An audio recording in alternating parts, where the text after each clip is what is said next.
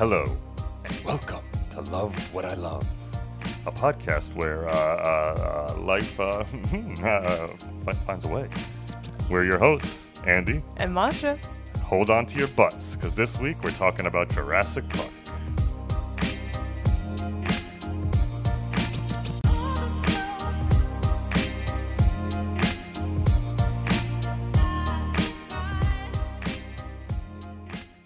Jurassic Park is a 1993 adventure thriller written by Michael Crichton and David Koepp, don't know how to say it, and directed by Steven Spielberg.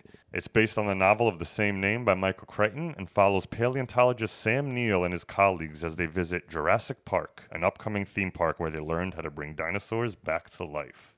Some would say it's an adventure 65 million years in the making. Damn. Stolen right from the trailer. That's a good tagline. It is, actually. Good tagline. Man, this movie right here is one of the reasons we started this podcast. Oh, like when we first met, Or like one of the reasons I conceived this podcast. Yeah, like, okay. As like an idea was when we first met and I knew this was one of the movies you've never seen. I was like, I can't show this to her the wrong way. It's a movie that's shocking that anyone our age, or really, it's just an American classic, and it's crazy you haven't seen it. So this is up there with kind of like the Shawshank Redemptions and stuff, where like you still haven't seen that because like everything has to be perfect. Can we like slide into that with like an E.T.? Sure. I feel like emotionally I'm not ready for Shawshank. We just saw this in theaters because it got re-released for the 30th anniversary. The odds. And so once I saw that, I was like, this is the way to see it.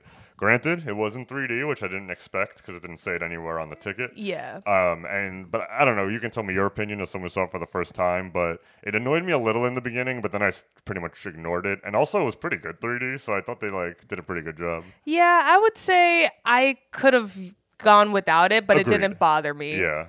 Usually with 3D movies, like there's a reason, right? Like it's 3D, Yeah. but it was just weird. Like people were having regular conversations and it was 3D, so I was just like, we don't really need this. Yeah. Like for the most part. Yeah. But anyway. But some of the dinosaur stuff works. But anyway, we're not here to talk about the 3D version. We're going to pretend that it's just the good old-fashioned OG movie. Yeah. But yeah, I mean, this movie is a goddamn behemoth. You know, research alone was his... I'm not going to use the word nightmare because I enjoy doing research, but it was the closest thing I got to being a nightmare of just like there's too much information. There's books written, documentaries. The DVD alone took me like the Blu-ray took me like 4 or 5 hours to get through all the content. And this movie has been spoken about to death by people much smarter than you and I. So I'm not going to get too stressed about like teaching you every single minute detail. And let's just talk about how this movie makes you feel. Yeah. And I got facts. Don't get me wrong. I learned some stuff about it. But it's just like, I mean, without getting too far ahead, like the influence of this movie is pretty huge. Like I think this movie changed cinema the way a lot of like new technology did. And that's because it was influenced in this movie. But like it's crazy, like the shift you can see from 1993 before and after. Like what Hollywood and blockbusters did. This is cool. And in terms of like Spielberg's work, this is after Jaws, right? Much after, yeah. Jaws was 73, I'm going to say, without looking it up. But if not, maybe 74, somewhere, like pre-1975. Jaws was, he technically made, it wasn't his first movie, but I think it was his first big, no, it wasn't, I lied. Wait, fuck. Jaws was up there. Yeah, actually, no. It wasn't his first movie, but it was one of his first, like, he was, like, green and young, and he wasn't Steven Spielberg. I'm just thinking in terms of, like, creating that thrilling effect. Like, it seems like it started already, and then by now he's an expert. I mean, you know, you can always pinpoint a lot of movies, but Jaws has been kind of given the title as like the first summer blockbuster. Mm-hmm. Like it pulled in so much money, especially from like teens and kids and adult. Like it was like a smash hit that like you had to see in theaters. And not that never happened before, but like it was like marketed that way, and like so that then became like, oh, that's what we got to do. Like summertime, we got to get some big movies going. Like right. Star Wars is a few years after that. Like it's just like. It started what we now always see, which is these blockbusters. That's cool. So it's like, yeah, Spielberg can be credited for like kind of creating the modern blockbuster and then fucking changing it 20 years later. 'Cause, yeah, this is just roughly 20 years after Jaws. Wow. And that's crazy. Yeah. And it's just so different. Like Jaws was just like kids experimenting. And with this movie, I kind of think this is just like one of the reasons it works so well is every whatever job someone's doing, they're kind of the top of their field. So they got Stan Winston doing the animatronics. Him and his team are known as the greatest animatronic makers of all time. You know, Stan is short for outstanding. Yeah, exactly. Outstanding Winston. So fucking stupid. You got ILM doing the CGI, which is George Lucas's company. Like they were the top dogs of that. Like they were the only ones who ever really fucked with CGI before. You got John Williams doing the score, who was, one of the probably the most celebrated composer of all time.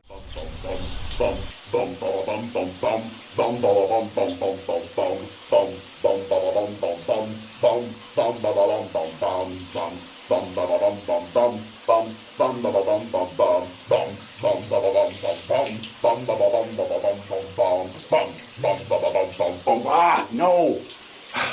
That's not it.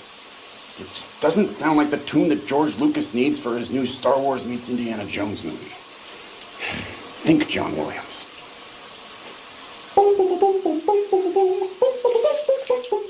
You got Steven Spielberg, who's, just one of the top directors. Like, so it's just like, they really, like, this was an amalgamation of just, like, getting everyone at the top of their game, also so excited. Like, that's what the takeaway I got from most of these documentaries was, like, especially the ones that were filmed in 1993, not the ones where it's them older looking back on the movie. The excitement is there. Like, you see it where people are just like we couldn't believe, like Stan Winston literally, he's like, I don't normally watch my work. He's like, I can still watch Jurassic Park and be like, we did that? Aww. Like, you know what I mean? Like, he doesn't even believe that. I love that. That's cool. And for the record, I know this isn't a visual medium, but the audience needs to know that you're wearing a Jurassic Park shirt right now. I mean, I might be. All right. I'm taking a picture. Right, yeah. It's my Jurassic Park shirts.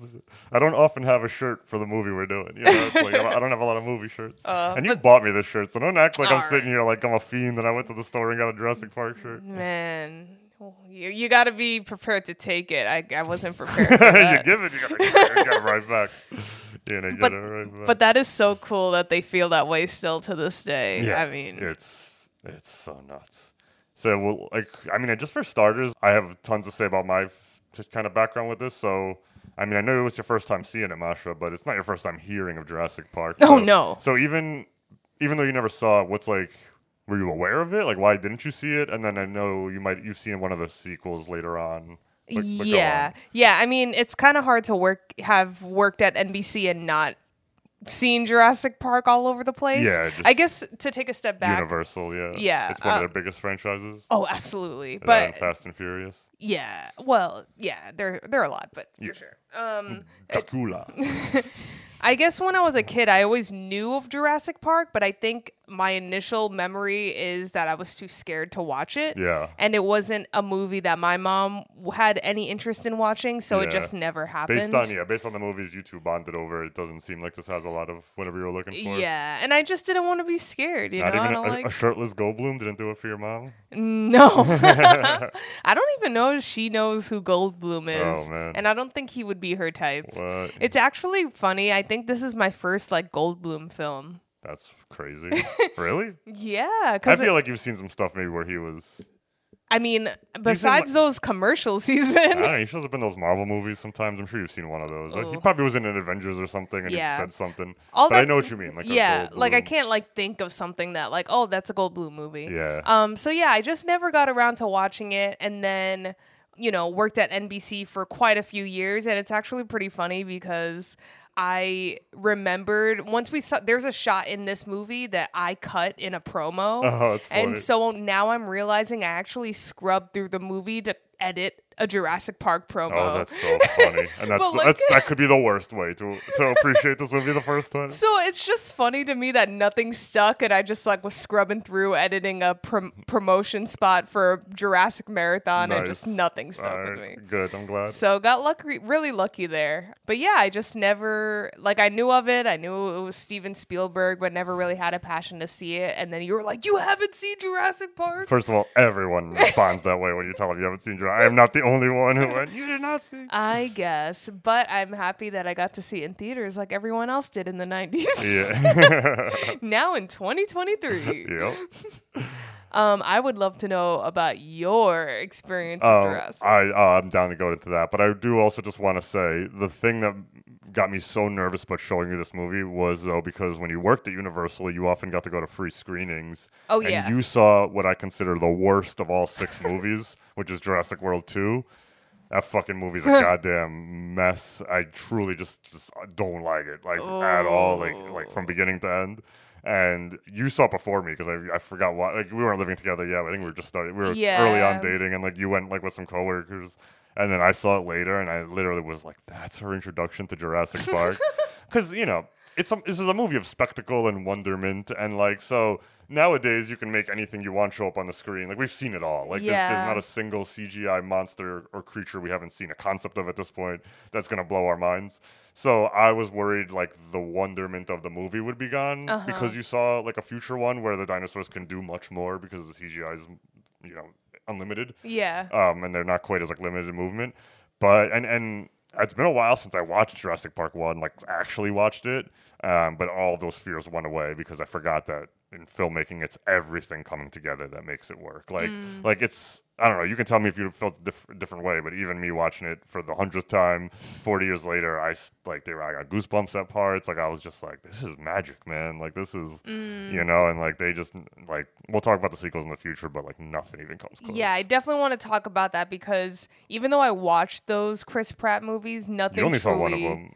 Oh, I thought I saw 2. No, you definitely didn't see the third one because we were living together and I saw that with I didn't see the third one, but I feel like I saw the first one through work. Yeah, who gives a shit?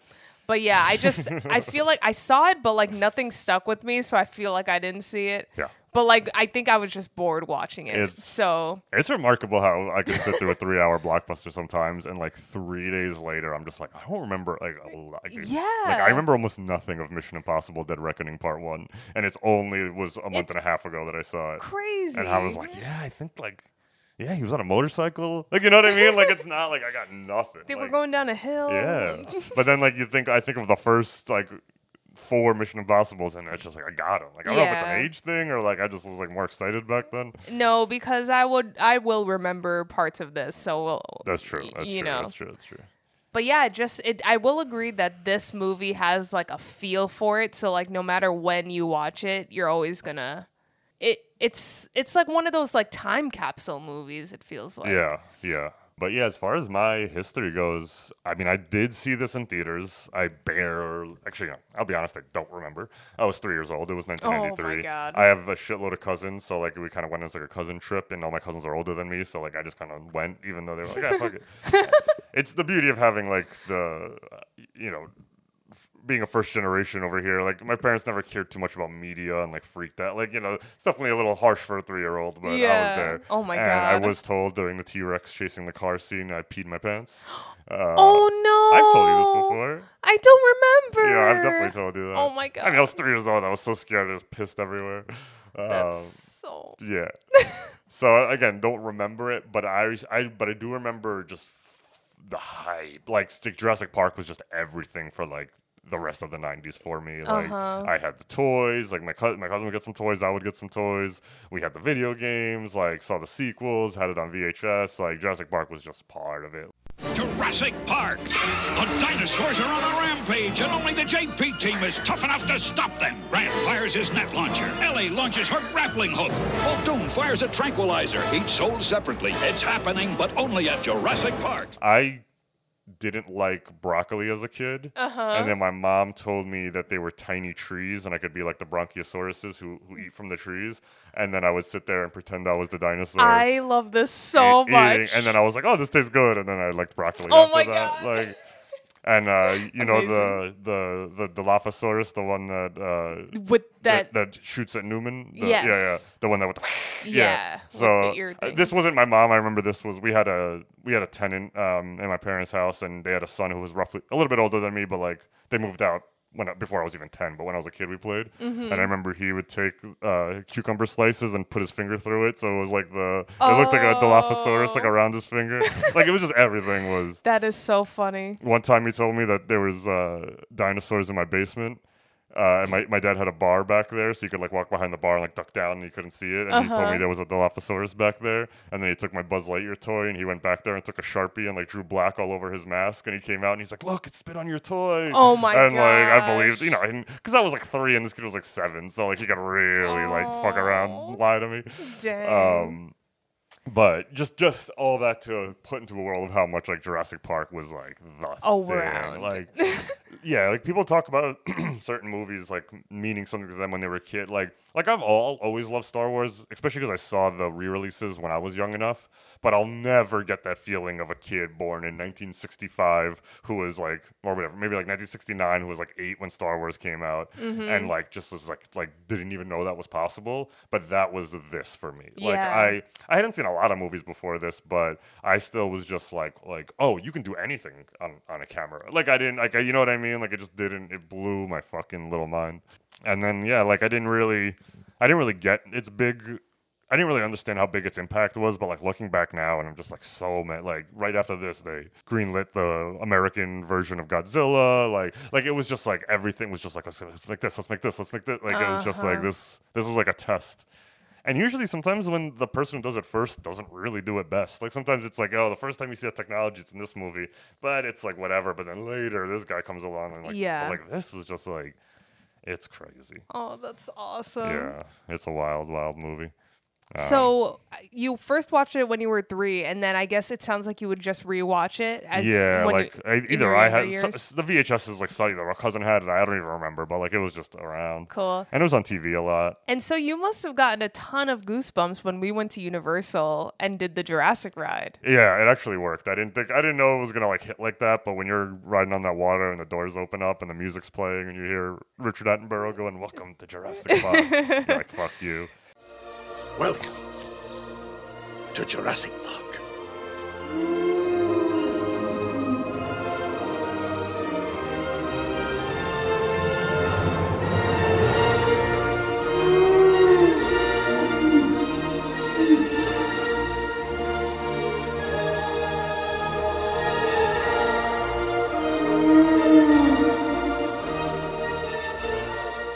And what's even cooler is like, I don't know about you, but like when we were on that ride, even though I know all the fucking dinosaurs are animatronics, when you get close to them, it's kind of still scary. Well, because the sound too. The sound, but also just like the general weight of them. I'm like, this thing could still like kill me if it teetered over. You know what I mean? But like when the fucking things pop out and it's right in front of your face, like it works. And you know, we'll talk about this movie too. Like as much as I just talked about how it changed everything with the CGI and stuff.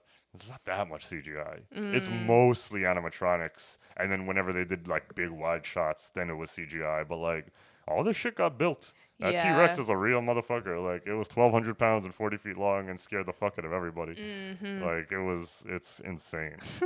but yeah. So and then I've always kind of been harping on that on this podcast too, where it's like CGI always kind of works best when you're using it to supplement real stuff. Right, it's like, not the whole thing. It's why Fast and Furious got better after getting worse, because eventually they went full CGI for almost everything, and then it got boring, and then for the next movie, they're like, no, we're going to crash real cars, and then we'll use CGI to put Vin Diesel's head on a stuntman. Like, that's where you should be using it, you know what I mean? Like, stuff like that. Which was why I was mostly disappointed when Jurassic World came out. You know, it was like a 20-year wait. I was very excited, and like I was just like, man, even for the close-ups, you couldn't build a raptor. Like you know, it just doesn't look right when they're getting right in their face. I don't even know if Spielberg is obviously attached to Jurassic, like the IP, but I don't know how much he's involved in these. I think he's just a producer. Maybe he's more involved. I haven't really like looked into the making of them, but I just think he just gets paid every time they do it. You know, don't hate it for him. Yeah, exactly. And he already he made the sequel, so like he's done his. It's not like he made one and walked away. You know? Can't wait to ask you about that later. Oh, and when I was listing everyone, I said everyone at the top of the game. This movie was also shot by Dean Cundey, who's like a legendary cinematographer. He's done so many massive movies, but for me, he's the guy who shot Halloween. But Dean Cundey's just a goddamn master. I mean, if you want to build suspense, that sounds like the right guy in terms of a DP. Seriously. So just a little background, like, into how this like movie worked. Spielberg always loved dinosaurs, like especially as like a kid, like seeing King Kong. King Kong. It's not the first time we saw dinosaurs on screen, but like King Kong in 1933 wrestles a T-Rex, and like for the time, it's crazy. And like again, that's for kids of that age. That's their Star Wars and their Jurassic Park. So he was always into dinosaurs and stuff. And then as throughout the 80s, when CGI started coming into movies for the first time, and he made a movie called Young Sherlock Holmes that has like a knight that comes to life out of what's the church glass called? Pane glass? Yeah. Yeah, like a bunch of think pane so. glass breaks and like comes to life, and it's like it's considered the first like fully CGI character in a movie. Oh. It's only one scene, but like, and it doesn't even look that good. But But it's a first. yeah, it's the first. And so like he was finally like, holy shit, we could do some wild stuff. And then Michael Crichton, who was the writer of the book, he's a very famous writer. So by the time the 90s came, he was already known as like a hit maker. So his book, 4 movie studios were already publishing for the rights of Jurassic Park before it was even published. Like he was just like, I'm writing this dinosaur book, and they were like, everyone's like, get this. Wow. Spielberg already knew Crichton. They were working on. I didn't know this. Apparently, the two of them created ER together a few years later. So they were discussing ER. Oh my God. And then that's when Spielberg was like, "Hey, what are you working on, by the way, like book-wise?" And he was like, "Oh, I'm doing this dinosaur book." And then Spielberg immediately called Universal, and they were like, "We're fucking." And they ended up bidding Interesting. $1.5 million to get the rights. That's really interesting because I wouldn't have thought the timing of the writing of the book was so close. Yeah, the book came out in 1990, and the movie came out in 93. But it also Wow. took 3 years to make the movie, so like it was. And you've never read the book, right? Nah, I never read it. I wonder if it's good. I think it's good. I don't know. I've done research on like the differences, so we could talk about it, but they're decently minor. Like Crichton also got hired to write the first draft of the screenplay. Oh. So he got hired. He got paid $1.5 million for the rights, and then he got paid another $500,000 to write the screenplay. Damn. And then they hired David Koepp, who's the second writer, to come along and like streamline it. Right. He's a big sci-fi guy, so before Spielberg and Koepp got their hands on it, it was much more of there's a lot of exposition, a lot of talking about the science, and they streamlined that a lot. Nice. The cartoon that we watched, like the Mr. DNA, like that stuff was riddled throughout the whole book, and they were like, we're just gonna put it in one sequence, like 7 minutes, and explain everything, and then we move on. Like, which I think is smart. Like, I think Spielberg really understood what people wanted to see. Yeah. And like the parts of this movie that you could consider lacking, I kind of think were done on purpose. But yeah, so they got the rights and immediately went to work. It's kind of crazy where like they weren't planning on doing CGI. Like they really, again, it wasn't a tested thing. Like they weren't about to just invest this much into it. And the plan was to always use animatronics for the small stuff, and then for the big stuff to use like stop motion, like the old days. And this is where I learned a little bit. I didn't know any of this before, but at that point in stop motion, the people who were like the best at it, the heads, this guy Phil Tippett, he had a system called Go Motion, which basically got rid of like the jerkiness. So when you watch stop motion from like the 60s, 70s, and 80s, it's very like jerky. Yeah. And he got a way that made it a lot more smooth. But when Steven saw it, he's like a perfectionist. He's still like, I can still see it. Like it's better, but it's still jerky.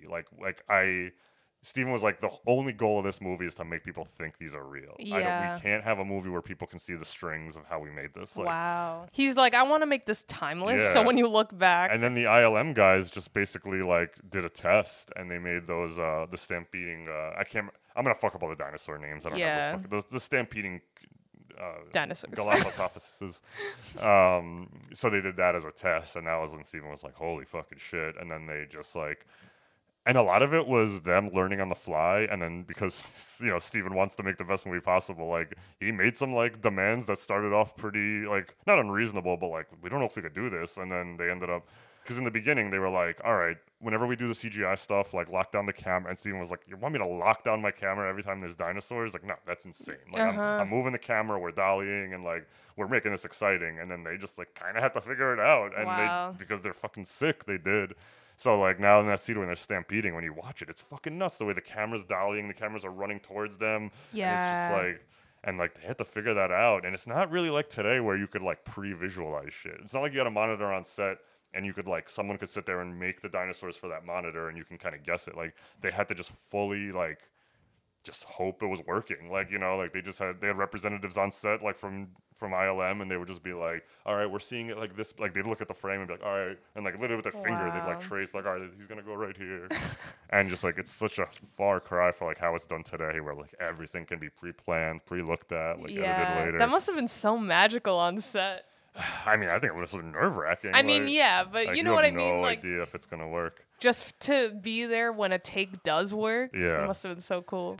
And because of like this new technology, like they were doing shit that was unheard of. Like they completely rewrote the ending on the fly, mainly because after they shot the first T-Rex sequence, Steven Spielberg was like, I knew exactly. Like, as soon as I saw that, I was like, that's the star of the movie. If that T-Rex doesn't come back in the third act, like people are gonna be pissed. So originally it was supposed to be just like raptors versus humans. Yeah. And then they rewrote it so the T-Rex came in. And that's why that whole sequence is basically CGI with the dinosaurs, because they were on the fly able to be like, all right, fuck it, we're gonna do this, this, and this. And then they just pre-visualized it as like a CGI sequence, and it just like it was dope, you know. Cool.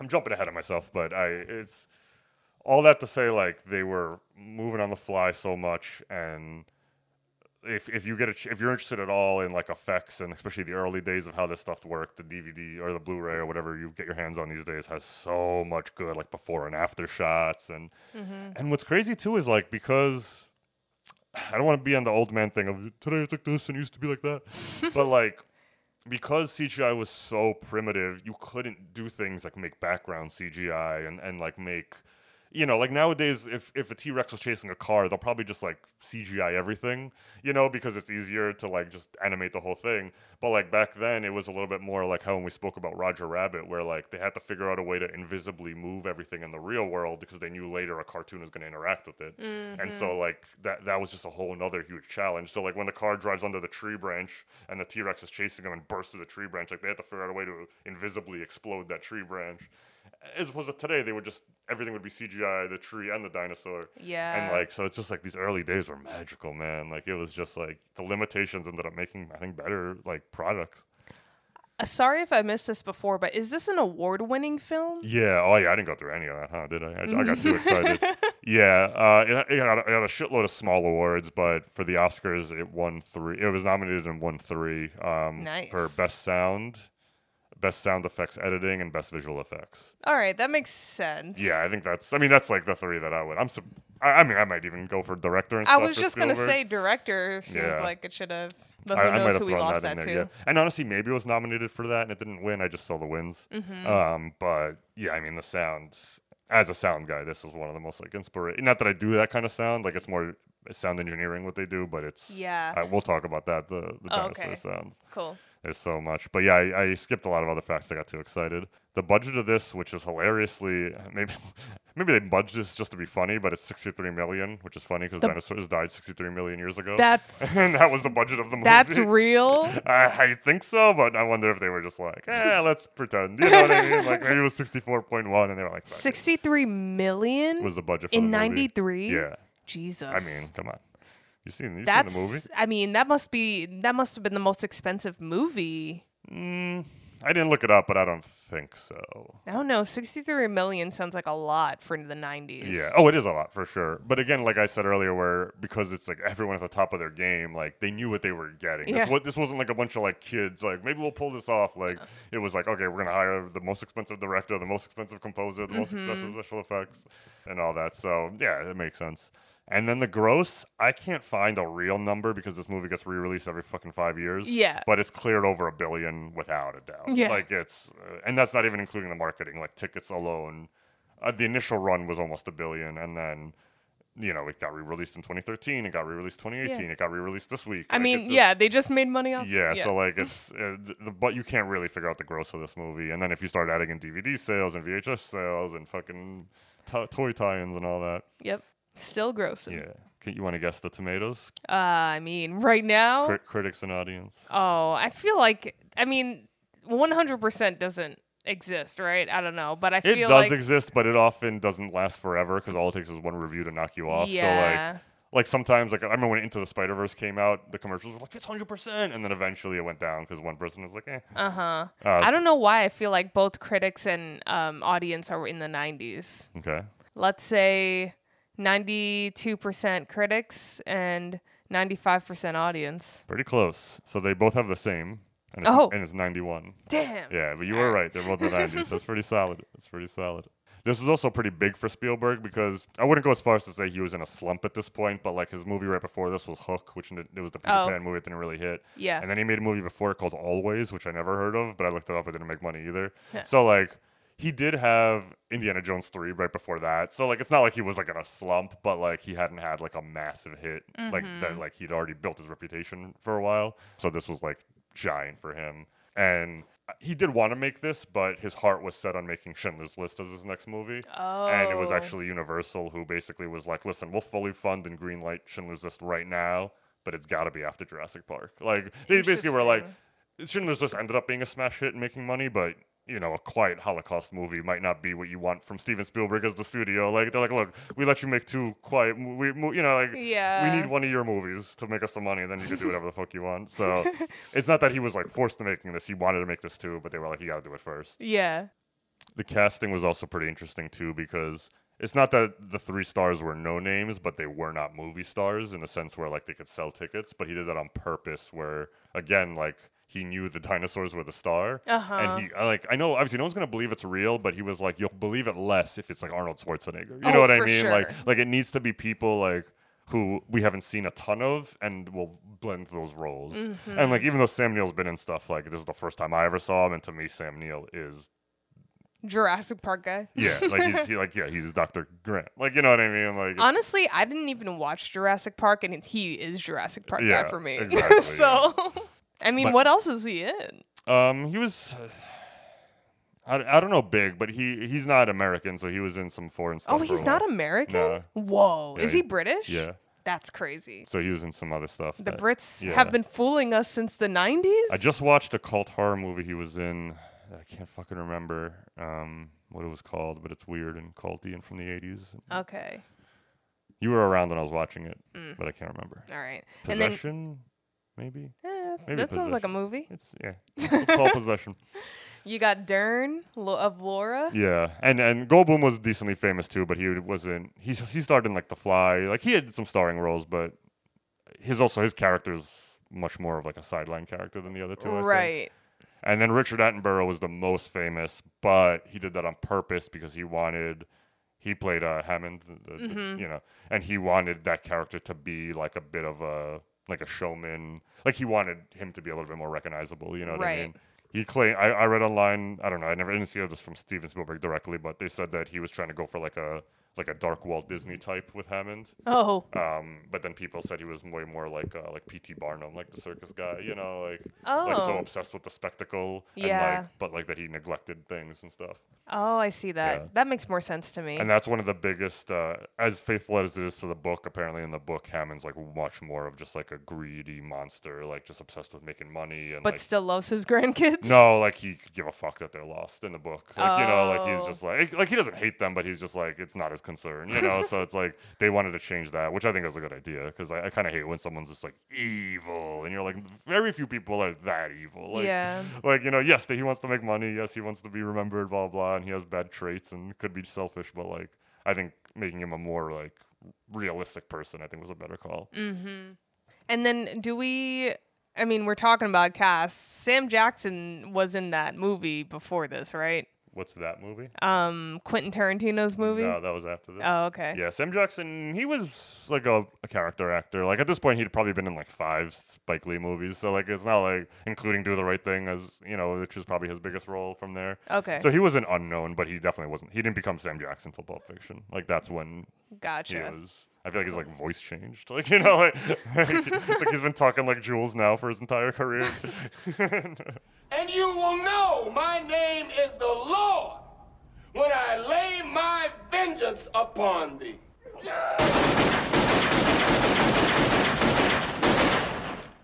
And we can't forget B.D. Wong. B.D. Wong, baby. What was your joke? I said if he's B.D. Wong, I don't want to B.D. right. Oh, man. Yeah. He's barely in the movie, though. Apparently his characters are way bigger in the book, but because they cut down on the science for the movie, like he just kind of got cut down as well. I see. But they kept him around. Eventually. He comes back in like the 7th movie or something. Yeah. Yeah, but who gives a shit at that point? Well, it's because... anyway. I was going to say, because I love him from Law & Order. Oh, yeah, I know. I like B.D. Wong, but I'm saying like...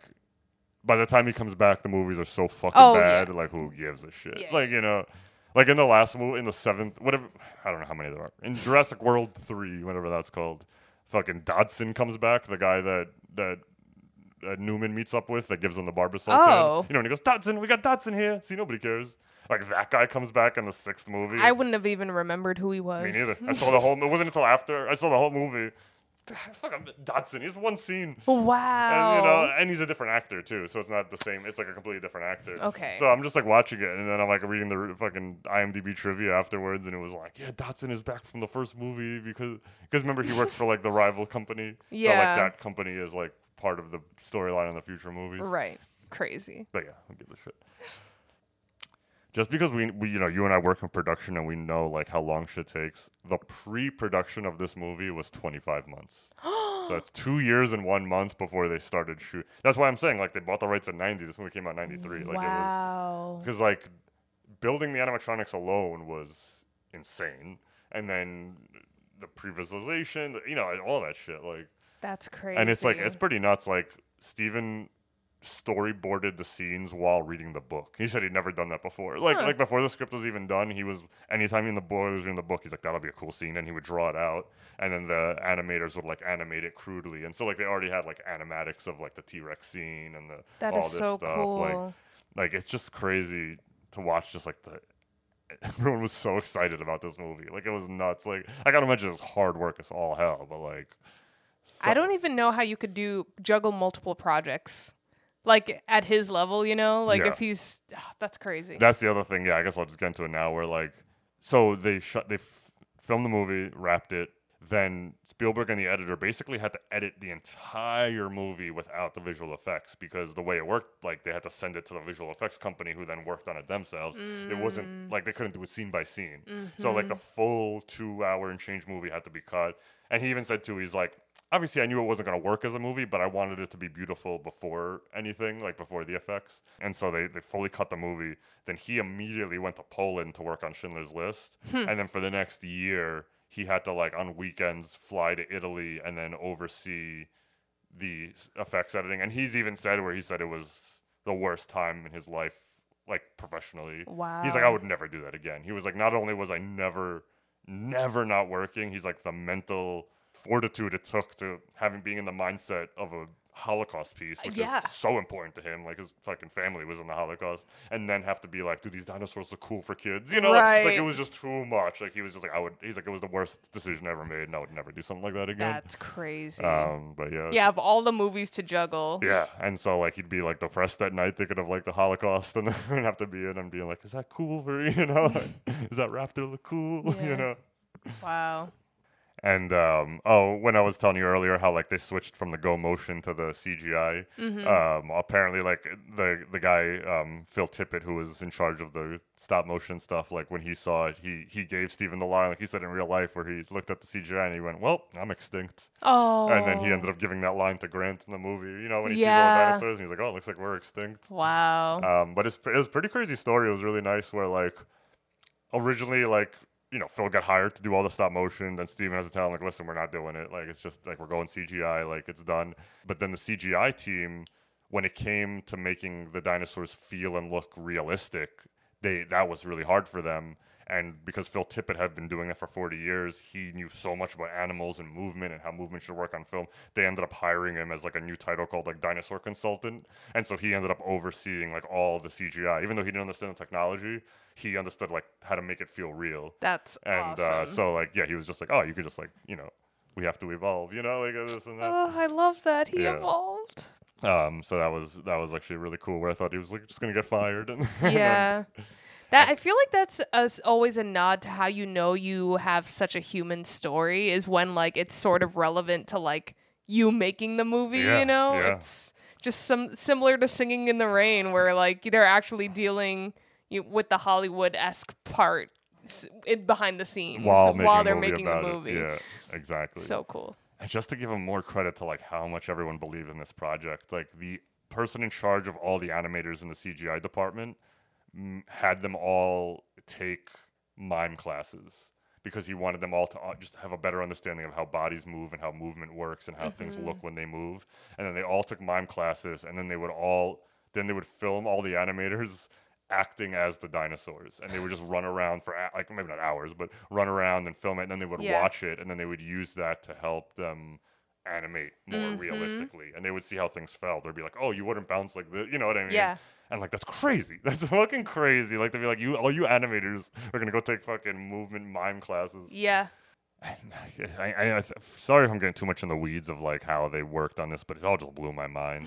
That like for most of the dinosaurs, they had real life animals to kind of look at to figure out their movement, like something similar. You know what I mean? A so bunch like of birds. yeah, like those Galifianakis or whatever, the Zach Galifianakises that were across the field. Like those kind of looked like ostriches. So they went and filmed ostriches and then used that. But they were saying when it came for the T-Rex, that was the hardest thing because there's no two-legged animal that's that tall that can run 40 miles an hour. Like, it just doesn't exist. So, like, they were, like, figuring those movements out was so hard because we couldn't just, like, film something else and copy it. You can't, like, grab a kangaroo. 'Cause you don't think about this shit when you're watching it. You're just like, oh, cool, they animated a dinosaur. It's like, yeah, you don't fucking understand how hard that was. And the fact that it looks good, like, it looks real. Like, and you could argue, like, they did it in the dark and the rain to hide the imperfections, but that fucking dinosaur is in pure sunlight, like pure, unfiltered, harsh sunlight, which is not ideal for filming. You don't want harsh sunlight, and that's what. And like, it's fucking nuts that like it looks so good. Yeah, and the sound. Do you have like what combinations they use to like create the I didn't write them all down because it's crazy, but you can easily look them up. But the T-Rex is like 6 animals. Like it's just like, it's like a hippo and a lion, and like the Foley artist literally would just walked around with his boom mic just getting everything, and then like you could literally see on the DVD where the editor would then get all the sounds from the sound mixer, and then he keyed each sound onto his electric keyboard, and he would just play the noises. So he'd be like, together. Yeah, and just like try them all out and pitch them up and down. Wow. And for me, I think what's so cool about the sound in this movie is that it's kind of truly the most creative part because they worked with paleontologists and really wanted to make this as realistic as as dinosaur knowledge was at the time. And because of that, they had to follow a lot of like, we believe they looked like this, they moved like this, they didn't do this, they didn't do this. So they always had to work. There is no fucking way we'll ever know what dinosaurs sounded like. There's never ever gonna be anyone who tells you they know is lying. Like, there's just no way. So they got to get just full creative. Like that was so. To me, that's just kind of cool. Where like that's the one aspect of the movie where they're like, let your imagination run. Like, what do you think it sounds like? You know what I mean? And it's crazy because now I'm like, that's what dinosaurs sound Yeah, like. exactly. Yeah. I think we all are. Yeah, that raptor call, like when they go, like to call their friends. Like I was just like, yeah, that's it. Jesus. But and again, parallel to real life, like they brought on the scientists to advise even them. all that talk in the movie about dinosaurs being birds, like that was not common knowledge back then. Like that, like it wasn't until even like 5 years later that like the scientific community actually started talking about it. He was just hiring like scientists who were ahead of the ball, and they were like, no, you're gonna want to put it in that they're actually birds and not reptiles. Damn. And like you can see the original animatics for the raptors, they had their tongue stick out like the way snakes do, you know, like real fast. And then like the dinosaur guys were like, no, absolutely not. That's not. They're not even close to reptiles. Like they're birds. Like they wouldn't do that. And then they redid it so they didn't have tongues. Very cool. Yeah. So I love that. I love the attention to detail, but then the sound I love too because it's just fun. It's just fun shit, man. Audio Andy likes the sound. Yep. Interesting. All right, we got tons more to talk about, but let's actually get into the movie itself. Let's dive right in. Roar. You gotta hold on to your butt, Masha. All right, so Masha, we're sitting there. I've seen this. You haven't seen it. We're sitting there in the theater. Starts up. We got ourselves a little spooky action scene. We do? Oh, yeah, we do. They're transporting a raptor. Oh, yeah. What a crazy intro. Yeah, no, it's super cool, and they also do the smart move of keeping the dinosaurs hidden for a while. Oh, for sure. I kind of consider this a very confident movie because on paper, it's slow, but it's not actually slow. I just feel like with a lot of movies, this kind of especially if you're making like an action-y type movie, it's like a rule of thumb is like every like 8 to 10 pages, like something exciting should be happening.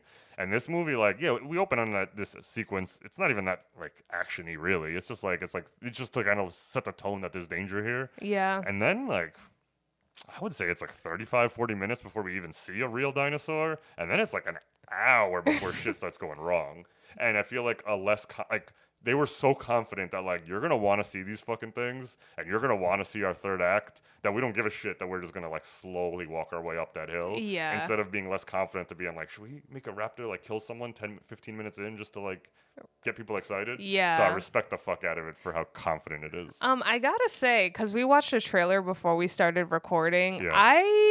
the trailer was not honest. Like, if I were a parent and saw the trailer, I'd be like, this is fine. And then that intro scene is so scary with like the guy getting eaten by it. Yeah. I don't know. I know, but it's like, I don't know. It's I like, was freaking out. I was like, Jesus Christ. I know, but I kind of think like the edginess of it is part of the reason. Like, it's part of the reason I thought it was so Yeah. cool. If I felt like I was watching a kids movie about dinosaurs, I wouldn't have loved it. I know. felt like I was watching something adult. I agree with everything you just said. I'm just saying that it was a lot more than I was expecting. No, I guess so. But I appreciated that trailer because while you got some dinosaurs in it, they never got you like full shots, and I thought it was really smart to like the mystery. I also had no idea that the movie took place not in America.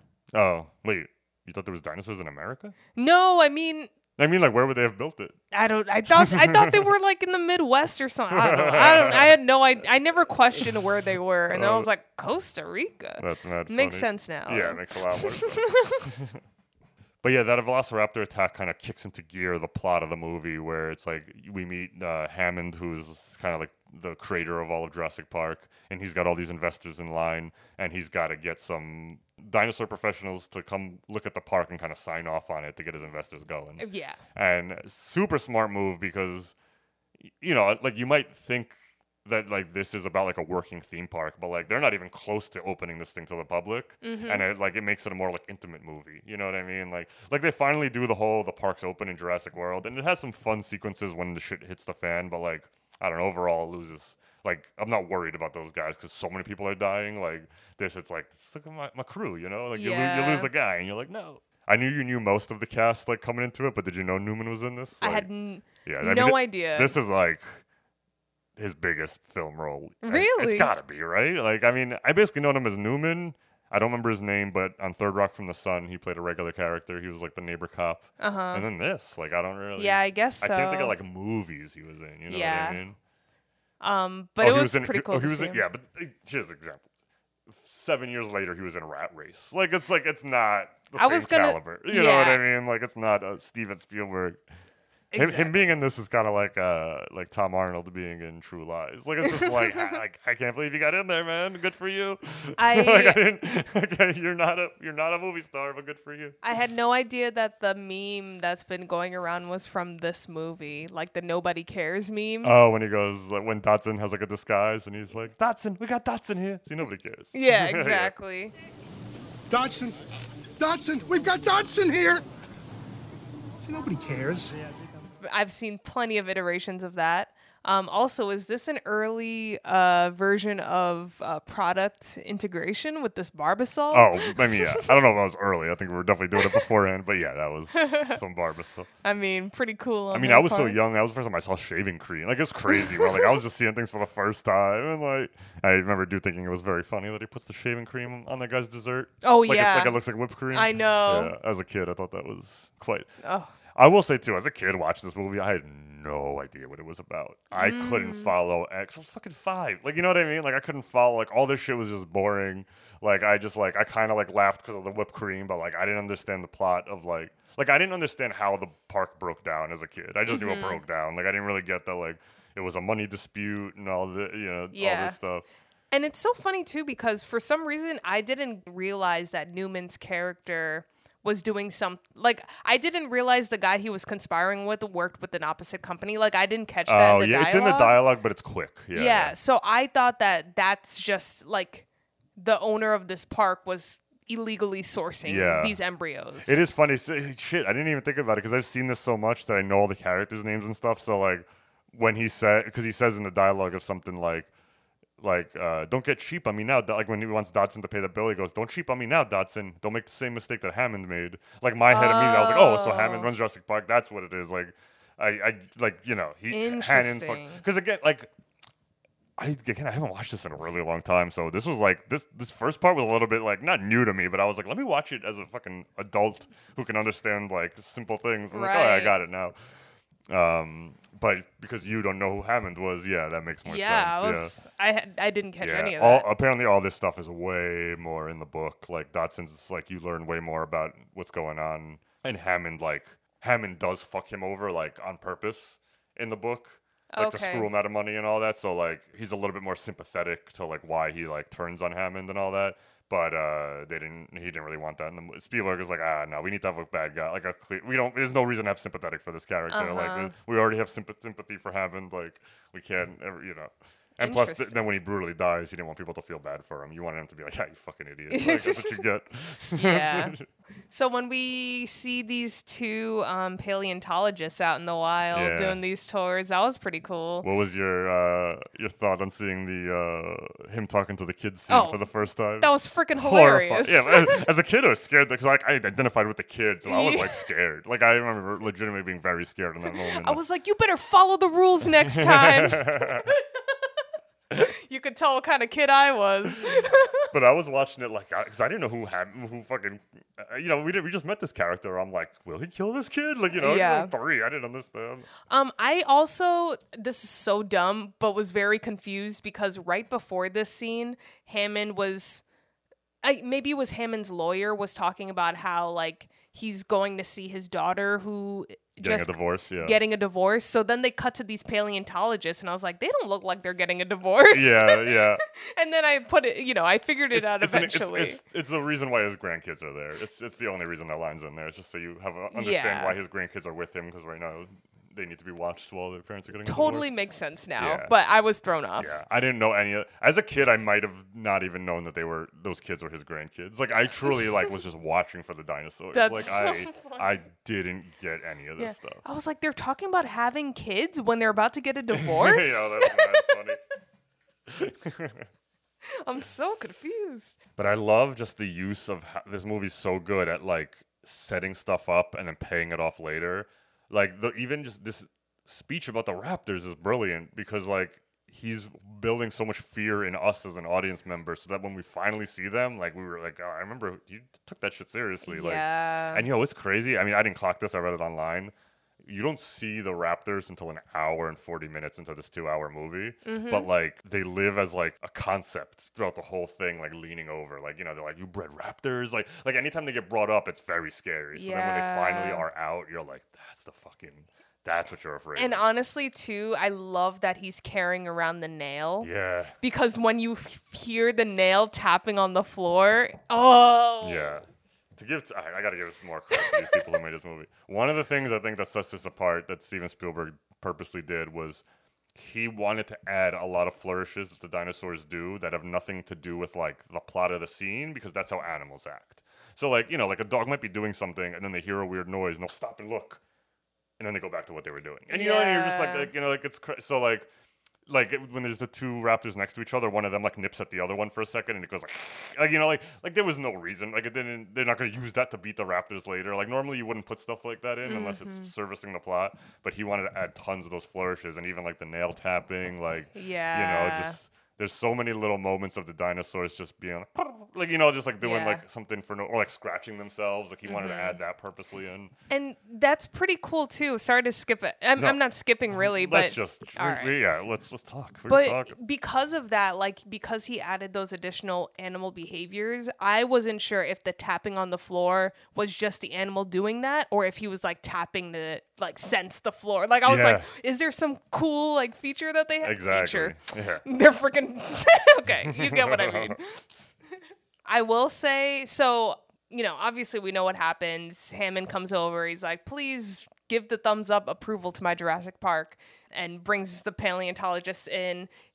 One of the investors bring in Bloom, who's also a doctor, I guess. Bloom. What's his name? Jason Blum. No, it's not Jason Blum. Jeff Goldblum. You asked me a question when Jason Blum's going to show up in this movie. I was like, the producer from Blumhouse? And you were like, what's his name? Jeff Bloom. You get it. Yeah. His character's like weird. He's like a chaostician. So he's a doctor, but like he has nothing to do with dinosaurs. It was more.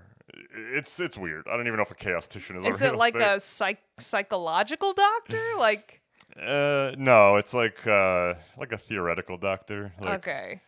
He rambles on about chaos theory a bunch in the movie.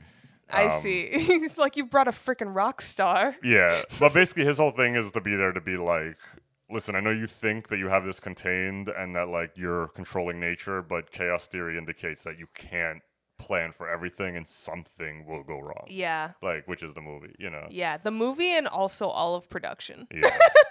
Yo, there's little touches of like foreshadowing and like little stuff that there's no way you can catch it on the first time, but when you find out, it's brilliant.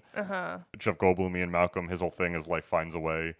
We find out that they very carefully engineered all the dinosaurs to be female, so that way that they'll never reproduce. Yes. And then we finally do reproduce. This is so fucking gangsta. Remember when they're in the helicopter when they're first coming into the island and Hammond's like, oh, we're going down, like make sure you hold on, and then Grant goes to use his seatbelt, but he can't. Yeah, they're two ends. He has two female ends. He doesn't have two male Wow. ends, but instead of going without a thing, he figures out if he ties it in a knot, it still works. Oh, that was their snap. small way of being like life finds a way. Like that's the same way the dinosaurs will be all female, but they'll figure it the fuck out and they will reproduce because they want to survive. I cannot believe Like this. like nature will take over your shitty technology. Like you can give me two ends that don't work, I'm gonna make it work because I want to live. You know, like it's fucking like I never caught that myself. I'm not gonna act like I caught it, but whenever I did it the first time, I was like, you motherfuckers! Like that's crazy. That's so cool. And the first time you just think it's like a funny little cute scene, or like, oh look, he doesn't have the thing. And he tied it. That's funny.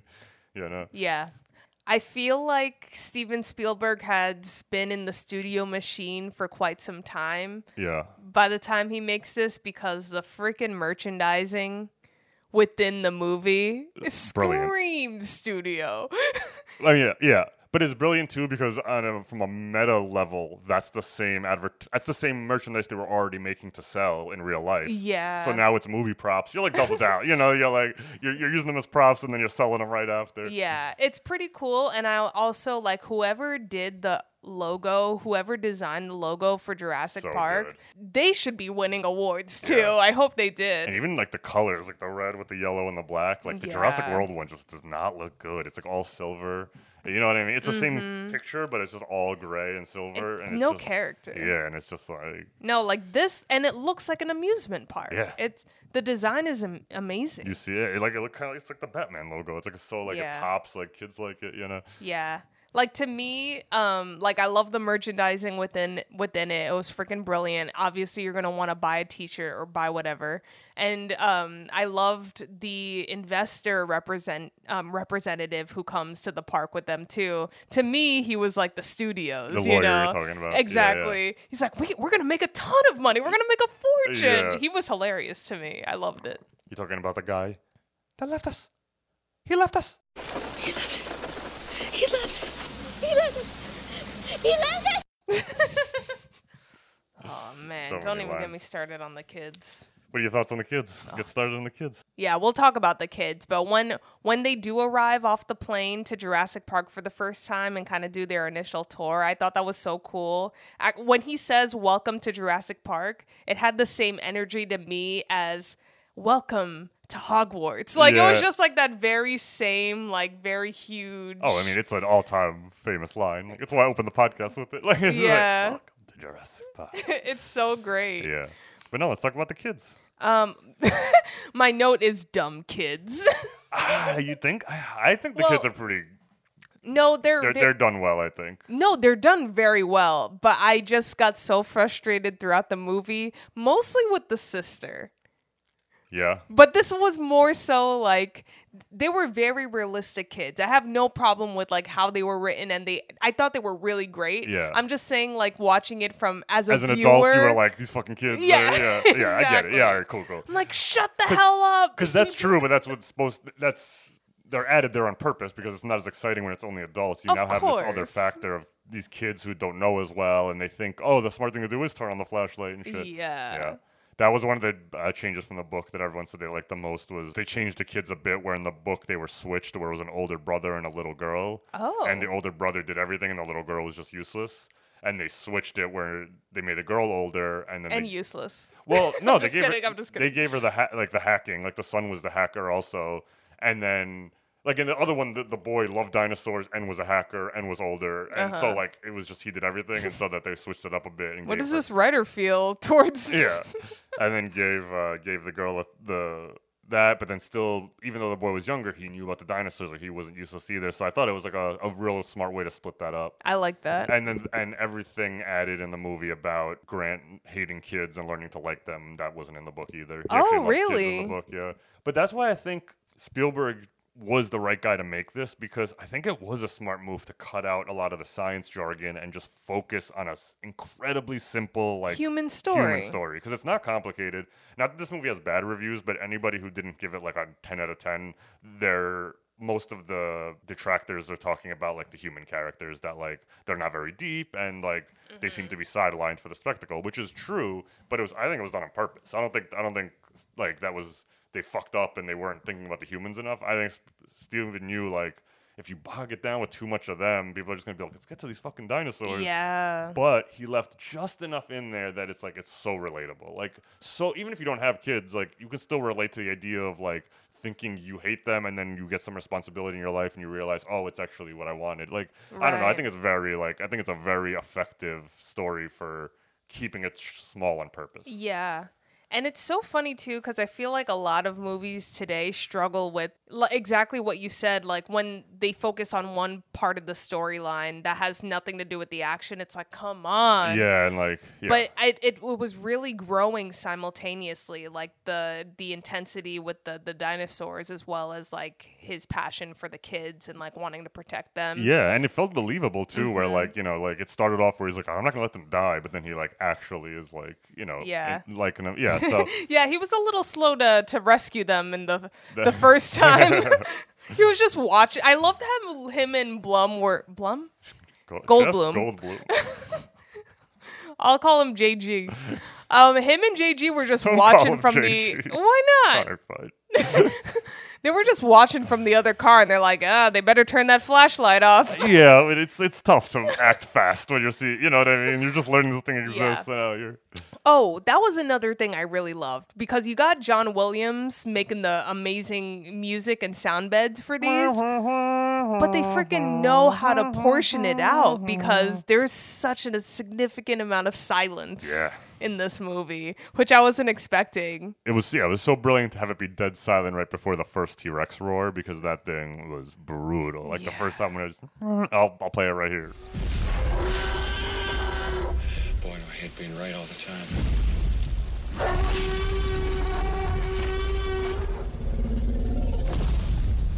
It's like, that thing is crazy. Yeah. That is one reason why you should be in the theaters for this, because we wouldn't have played it that loud at home. Like, I felt like I was in the park with them, sitting in the theater and hearing that roar, mostly because the volume was too high. But you know what I mean. I don't know if you ever notice it in movie credits or like at movie theaters. It'll say like, this is done in DTS, like digital something sound. Like it's the digital the thing. The freaking Dolby sound.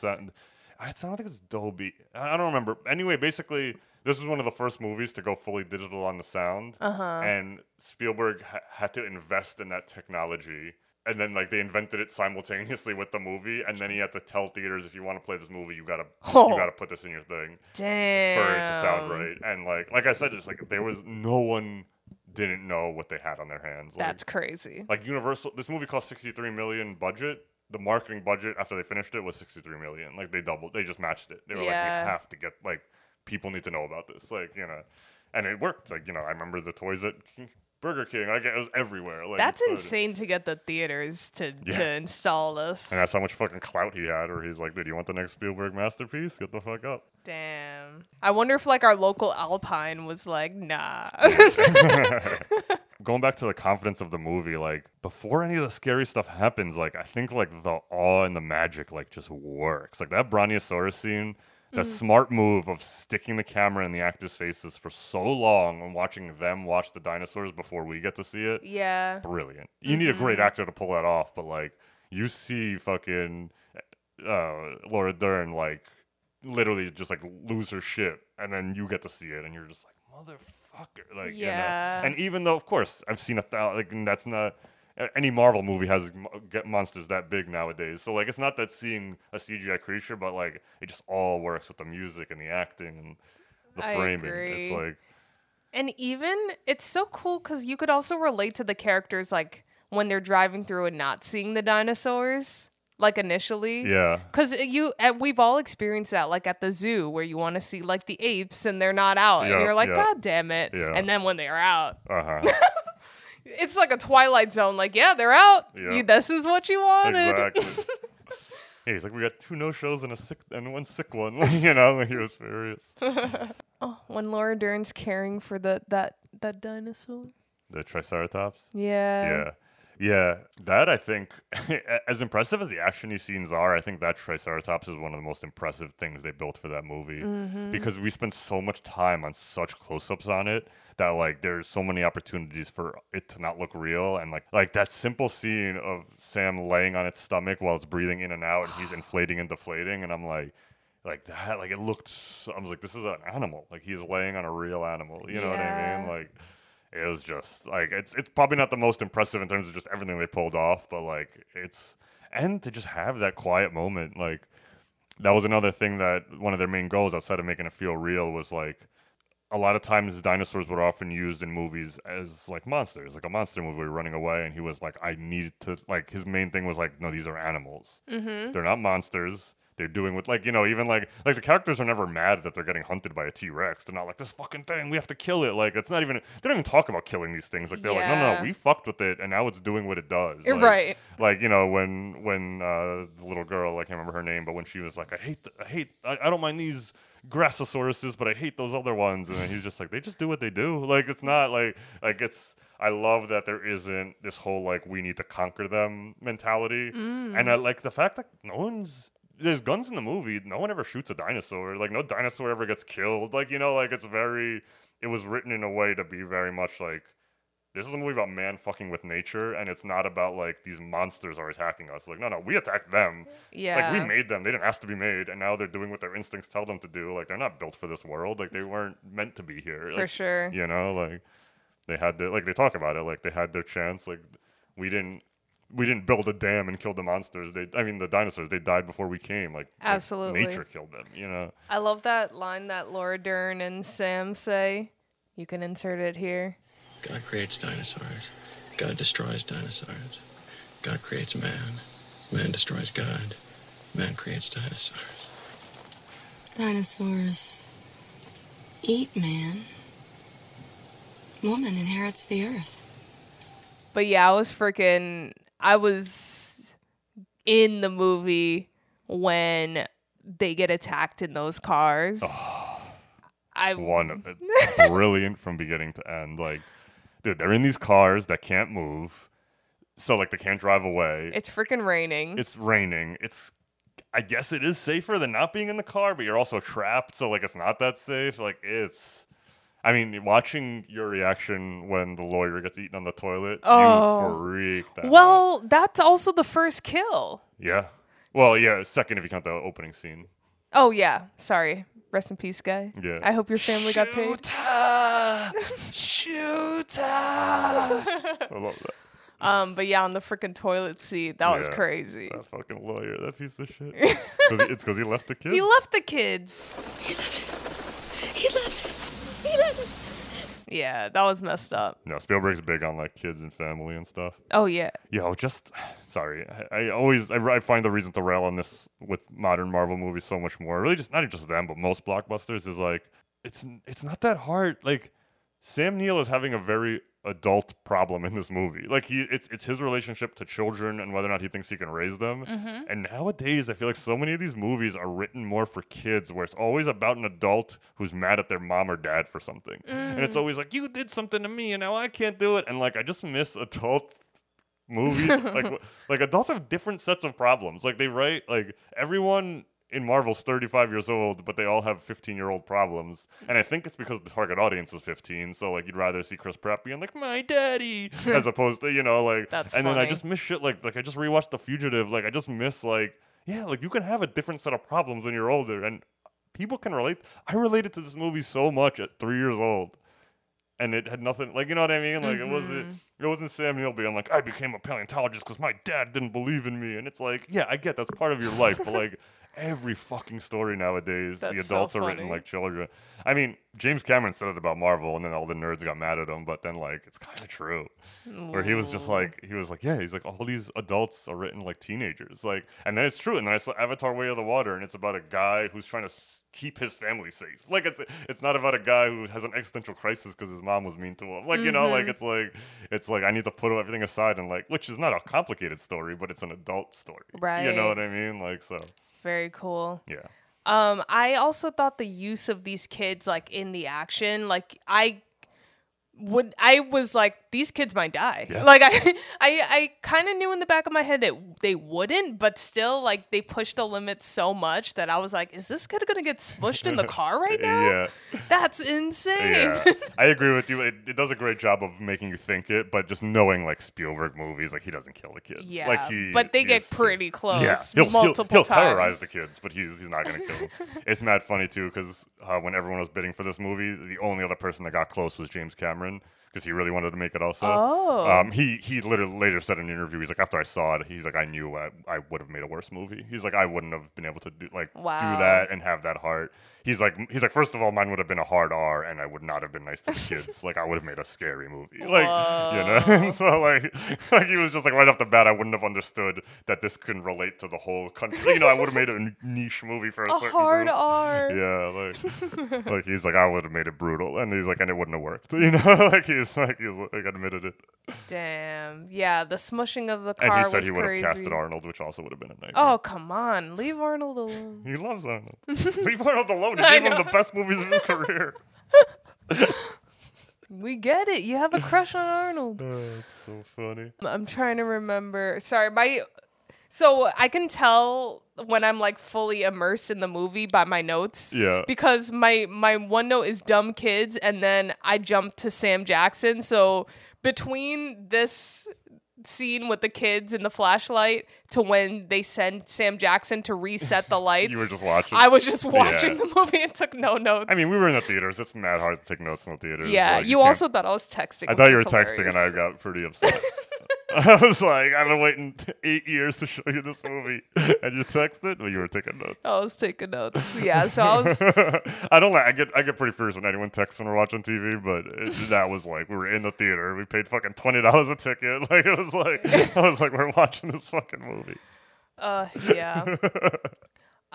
So yeah, I guess when I'm already forgetting his name, the guy from Seinfeld.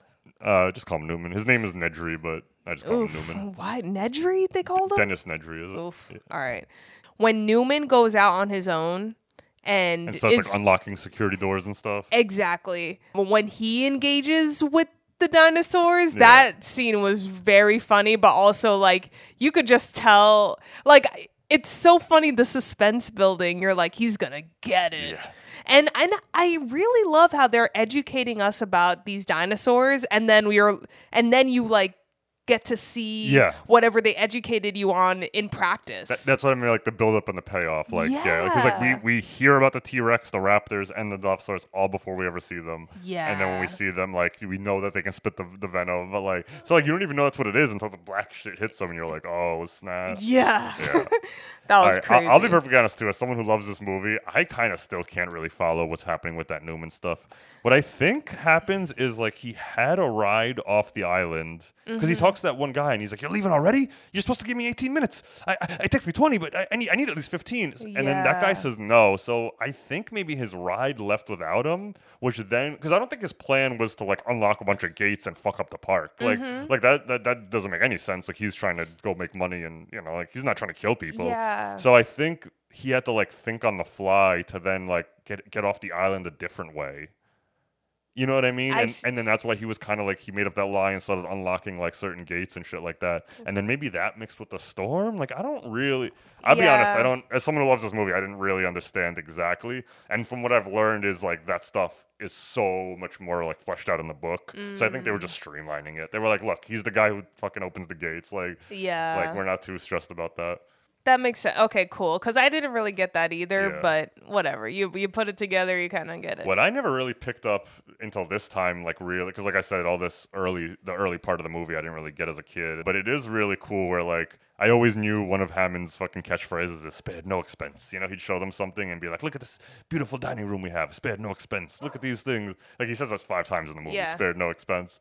So when it comes to anything in the park that's like flashy and like looks good and like will impress people, he spares no expense. But then when it comes to the most important part, which is like the computer system and the Yeah. internal stuff, like it's in the early dialogue, he went with the lowest bidder. Like he literally cheaped out on the really important stuff and then paid for the showmany stuff because he wants to be a cool showman.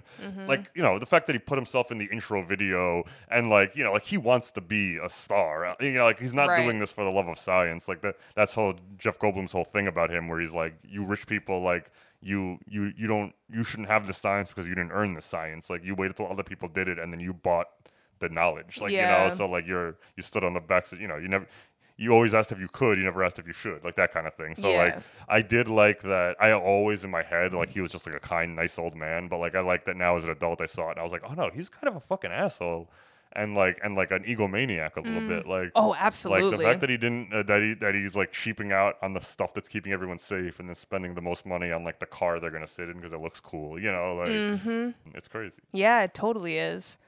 I was like, guy, you're going to be there at every intro video? That makes no sense. That's what I watched. I am not making this joke. It was either the pitch meeting or Honest Trailer. I watched those like comedy things about it, and then one of them was like, I think it was the pitch meeting where they're like, "Wait a minute, so he has to be at every tour group, but he also has to be present for the birth of every dinosaur on the thing." He's like, so his whole day is just running back and forth, room to room, doing Yeah. intros and births. Like he has no time to do his real work. And like, Oh, that was one thing. Because you know that arm thing that they do with the dinosaurs now in every movie? arm thing. Yeah, he's like calming the dinosaur. Oh, when he holds his hand up and comes, Chris Pratt's magical powers. Yeah, so I was like waiting this whole movie for that, and I was like, No. oh, it's not in here. No. I thought there was gonna be a scene where Hammond does the hand thing. If you want to talk about keeping them realistic animals, get out of the Jurassic World franchise because those motherfuckers borderline talk. Oh, at that's that so- point. Like they hang out with Chris Pratt. Like, it's like Yeah. it's so. I shitty. totally thought because I was like, oh, he's at the birth of every dinosaur. So at the end, Hammond is gonna save the dinosaur because the dinosaur is gonna No. remember him from birth. I've talked about how dumb the hand thing is because in the first Jurassic World, it makes a little bit of sense. Chris Pratt raised one raptor from birth and trained him from birth and taught that raptor that thing. So Yeah. it makes sense when he does it to Blue, that Blue responds. But by the time, in the second movie, all of a sudden he could do it to any dinosaur. And then by the third movie, anyone can do it to any dinosaur. Oh my Like God. literally, I think Chris Pratt stands in between two T-Rexes and puts his hands up and they both stop fighting. That's dumb. It's bad, guys. So they're not animals anymore. No, I don't know what They're they are. domesticated dinosaurs. Yeah, it's like it's so fucking dumb. I don't care for them. I really don't. That is so funny. And when we get towards the end and we talk about all the sequels, I know what my fundamental problem is with every sequel. So we'll talk about Okay. that. Where it's not just like I think there's one key thing they're not doing that this Yeah. movie did. I do think if I'm not a paleontologist, but I'd be No? like, in case you guys are Yeah, wondering. you were worried because you needed that disclaimer. But I think you could get away with a park with just the veggie guys. Kinda. I don't know. I feel like a zoo without a lion would be pretty, boring. A zoo without a line. Yeah, sure, you're gonna go look at the little things, but like the gorillas and the lions. I mean, they're are like, huge. What? The veggie guys. I know, and they're great, but I just think I don't know. To me, this seems also like it would be impossible financially to ever pull this off. Like, Oh, it, yeah. it seems like they have to be working with no money coming in for like 15, 20 years, right? Like to get this thing built. Oh, for sure. Like to the point that we see in the movie, it had to have been going on since like the Yeah. fucking 70s. Oh my Like, God! When the guy was like $2,000 a day, I was like, Jesus Christ, who's gonna be able to go to this exactly, park? Yeah. And I didn't believe Hammond at all when he was like, "It's not just for the rich; it's for everyone." And the guy's like, "Sure, we'll do Coupon Tuesday." And he's like, "Yeah." I was like, "You guys are You guys- you are not catering to anyone but the rich." Oh wait, I want to talk a little bit. Go back to the T-Rex attack on the car and how awesome that sequence was. Yeah. So when they built that T-Rex, and it's a very fine-tuned piece of machinery where like everything had to be really pre-planned, and they did not account for that thing ever getting wet, like when they were making it. Oh. And they talked about how like because it's so big, like the weight distribution is so important. Like every movement had to be carefully like measured and scientific because if it moves its head, 4,000 pounds of weight gets redistributed to the right, so they have to make sure the whole thing can handle it. And they got there, and Steven Spielberg was like, "All right, we're running a rain machine for this entire thing." Like, and the skin soaks up water, and all of a sudden the weight's off, everything's off. No. So it was breaking constantly. It often similar to kind of how like with Jaws, how the shark broke and they had to get creative, so they had to get creative with certain shots. But like Kathleen Kennedy has told stories of like they'd have a break, like go have lunch or whatever, right? And they'd shut everything down. And because the water was like seeping into the gadgets, the T-Rex would just come to life and start shaking every once in a while. And she just talked about how it was like the most terrifying thing. My where, God. Like nobody would be working off, suddenly it'd just be like, and like, and there, like it literally looked like it was waking up. Like, and like it was just gonna start eating everyone and That's shit. Like, freaking scary. That thing was like over 10,000 pounds. 40 feet long, like it was a giant. It was the size of wow. like there's no way you're not going to be scared near that thing. Like, I wonder where that lives. Like, yeah, I don't know. That's crazy. This is like a small trivia fact I meant to throw at the top, but one of the things when Spielberg, when I said like he saw that technology proved that this movie was ready to be made, it was him going to Universal Studios and seeing the King Kong that they built. Because in the King Kong ride, there's a giant like life-size animatronic King Kong that picks stuff up and moves its head, and like he said, like seeing that where he was like, I didn't know we were there. Like I think we can make a dinosaur. Wow. Like so. And it wasn't just King Kong the movie that inspired them. It was actually the animatronic, and they hired the guy who built it. Like, yeah. Like the main guy. That's crazy. Yeah. I will say I really love the scene. You mentioned them, like those dinosaurs that kind of like they used ostriches as a reference point. The Galifianacuses. Exactly. When they're exactly. when they're running through, and they've obviously replicated it with the more modern movies, but it's just so cool when they're running through. But then when you see the dinosaurs eating those other dinosaurs, I know that's CGI, but it was just so cool to like be that close and just watch them just tear them up. Yeah. It's pretty crazy. What do they call raptors? The raptors. Yeah. Oh, the true villains of the movie. Yeah. I mean, it's not a weird irony that the T-Rex is the hero at the end and saves the day. Like, but those things are truly terrifying. Yeah. Like, they spend, like I said, there's no way.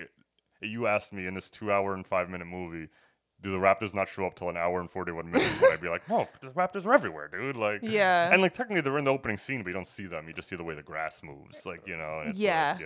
Like, there's a scene in the sequel where they're walking through a super tall grass that's taller than them, and then raptors start flying through the grass and hunting them. It's pretty good. No. Yeah. When you have that one moment of relief when the kids get to like eat a bunch of stuff, man, I was like, it's way too quiet.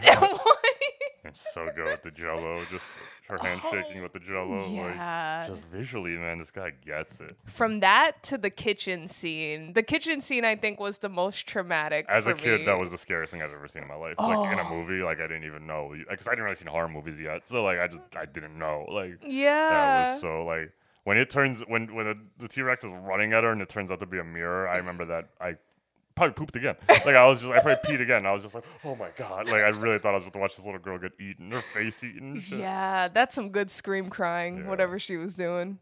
Dude, and props to those Velociraptor actors too, where like I don't know, this is just an IMDb trivia, I didn't see it verified, but apparently the raptor actors could only work for 15 minutes at a time because it was so uncomfortable to be in that like position. Yeah. So I just want to give them credit, like it's fucking awesome. Oh God. And then like when the raptor goes up to the window and just breathes into it. Yo, like, my God. So good. Yeah. And again, like that would all be CGI now, but like it was a real mechanism that shot air, like.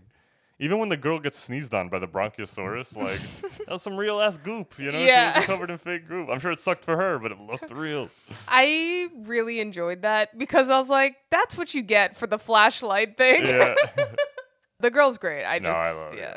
I guess just because we could talk about like scene by scene forever, I'm just gonna skip to where my note is. No, we're jumping around. We're not going scene by scene. I'm just talking about what I like. Well, all I've got to say is I'm not going to call this racist. Sounds like you are. But the fact that once they realize, like, when they reboot the system, they have to manually, like, turn something on across the island. Yeah. They send Sam Jackson to do it. Yeah. And then they're like, oh, okay, 2 hours have gone by. We haven't, heard from him. Let's go do it. And they go out with guns and walkie-talkies. You couldn't send Sam Jackson with a walkie-talkie? You not even that? Each battalion has a specific code name and mission. Battalion 5, raise your hands. You will be the all-important first attack wave, which we will call Operation Human Shield. Hey, wait a minute. Now keep in mind, Operation Human Shield will suffer heavy losses. Battalion 14, right, you are Operation Get Behind the Darkies. You will follow Battalion 5 here, and try not to get killed, for God's sake. Are there any questions, men? Yes, soldier. Have you ever heard of the Emancipation Proclamation? I don't listen to hip-hop. To be fair, they might have. Apparently, that in the original script, we were supposed to follow him, and he was supposed to die. And I don't remember. I read so much about this movie. It was either he wasn't available for like something happened where they just had to scrap that, and it wasn't the original plan. Okay. And so they rewrote it in that way where like his death was a mystery. But he might have gone out with guns, and like he had a whole scene where he was gonna get chased down, fight some raptors. Okay. We watch him die. Like I'm just saying, That's so funny. watching it for the first time, I was like, oh, so you guys are gonna go equipped yeah. with walkie-talkies and guns, and you just said Sam Jackson with a key? All right, I see. I'm sure he had a cigarette dangling. All right. What a dangle he got in this movie. So I love the reveal when you find out he dies when his hand comes on her shoulder. But Yeah. It would have been funnier if it was a butt because he didn't hold on to his Okay. Well, that's what the other hand was doing. butt. Yeah. He was holding, yeah. He lost one hand because the other one was holding on to his butt. But yeah, that was a great reveal. Yeah. Oh, Mr. Arnold. Mr. Arnold. I did think that it was a clever plant for a sequel to have the Barbasol can sink in the dirt. Damn, so you caught that? Yeah. I never caught that, and I read that recently, and I was like, oh, that was what it was? Like, I didn't really... Well, because they specifically said they're only going to last 36 hours in that thing, so I was like, what kind of sequel setup that someone's going to find that in 36 hours? I don't think so. Well, but he said in cool temperatures or something about temperature. Oh, I thought he said, like, make sure, like, once it's in this thing, it's only going to last for 36 hours, you got to get it back to us. Oh, I don't know, but so to me, I was just like, the odds of someone coming here and digging in that dirt in 36 hours is not... But you are right where Steven put that in strictly in case they made a sequel, and then hilariously Michael Crichton wrote a sequel. Like he wrote a second book, so they used that as the basis. So like it's nothing. He just put it in there just in case, Yeah. I just thought it was supposed to just be like an irony of a greed-based irony where like all of what's happening is because of this Barbasol can, and now we're just watching it get buried under nature. I think that just could to be be true like, too. like again, like nature will fuck you. Like don't fuck with it; it's gonna get you. So Right. it's like, and now all these humans are dying because of like the greed represented in that one can. Yeah. So that's what I cool. thought it was, but I read online that, and he's like, no, sequel setup. So I was gonna ask you that actually if you thought that, but that's so funny. No, I wrote that down. But it is clever. But yeah, they don't use it at all in the sequel. One of my notes is watching movies like this reminds me that I need to be in shape for moments of disaster because they're climbing trees, they're running, Yeah, and then climbing. Newman's roly-polying down the hill like a fucking idiot. That's what I'm saying. I gotta be in shape. How am I supposed to save a kid from a tree if I can't even? I don't have no upper body strength. Yeah. You know what I mean? I can't run away that fast. I can't fit in a... Yeah, I just need to get in Well, shape. don't worry. Bryce Dallas Howard can outrun a T-Rex in Jurassic World while wearing heels. Ugh. First of all, we've already learned the T-Rex can run 40 miles an hour. Yeah. So I wouldn't buy that she could run 40 miles an hour in running shoes, let alone with high heels on. Oh, for But sure. she does it. Oh, my She outruns God. his ass. Yo, I am staying still and holding my breath. You won't hear from me. And a lot of that stuff, like, as much as we talk about the realism of the dinosaurs, a bunch of shit was made up to make a more exciting movie. There's no fucking way standing still he's not going to see. Like, that's completely made up to make a more exciting action moment and to give it, like, a weakness. Like, that's not, there's no proof of that or Yeah, I don't know any if any animal works like that. Like only on movement, not even on smell. Like when he's like right in front of their face, smelling them, and blows his hat off. Like it's a great shot, but I'm just like, there's no fucking way you can't sense that there's people right there. Yeah. And they're not being that still. They're still like, like they're still shaking. It's so true. So stuff like that was kind of made up. Or like, and same thing with Dilophosaurus. I don't think it actually shot Venom out. Like it was just like, look, we're still making a movie at the end of the day. Yeah. Which I appreciate. It is crazy though. You can watch the rise of people becoming paleontologists after this movie. Like a lot of people went into that field. And honestly, I think it has little ripple effects. Like honestly, I don't think Ross on Friends would be a paleontologist. I was just gonna say that if this didn't come out the year before Friends started, like, they actually should have given him a cameo in one of the Jurassic Park movies. like they're bringing a new paleontologist to whatever they do in the second movie, and then like they cut to the paleontologist office and it's Ross and he's like, "Where you going, man?" He's like, "I'm off to Jurassic Park." Or if like they're like, we have a new paleontologist and it's Ross, but then he dies immediately. Oh, like yes. like a fucking raptor just gets him. Missed opportunity. I think they could do that in the. I mean, what else? They don't have anything else going for them in these new movies. They might as well just. It's kind of late to bring Ross in. It's fucking movies, but it shows been up the air for 20 years. They have freaking opened the Friends Cafe. People still love Friends. It'll still be a hit. Okay. I think it's a viral NBC. All right. I think. When we're talking about Herman? No. There's nobody named Herman in this movie. What's the head guy's name? Harrison? John Hammond. Hammond. I knew it was an H. Herman? Herman's definitely a... Herman! Hammond. God damn it. You got it my brain. That'd be great. When Hammond's just eating ice cream... Yeah. While his grandkids are out there, I'm like, I don't feel bad for you at all, sir. And he's like, it was gonna melt because there's no power. So I was like, guy, let it melt. Yeah.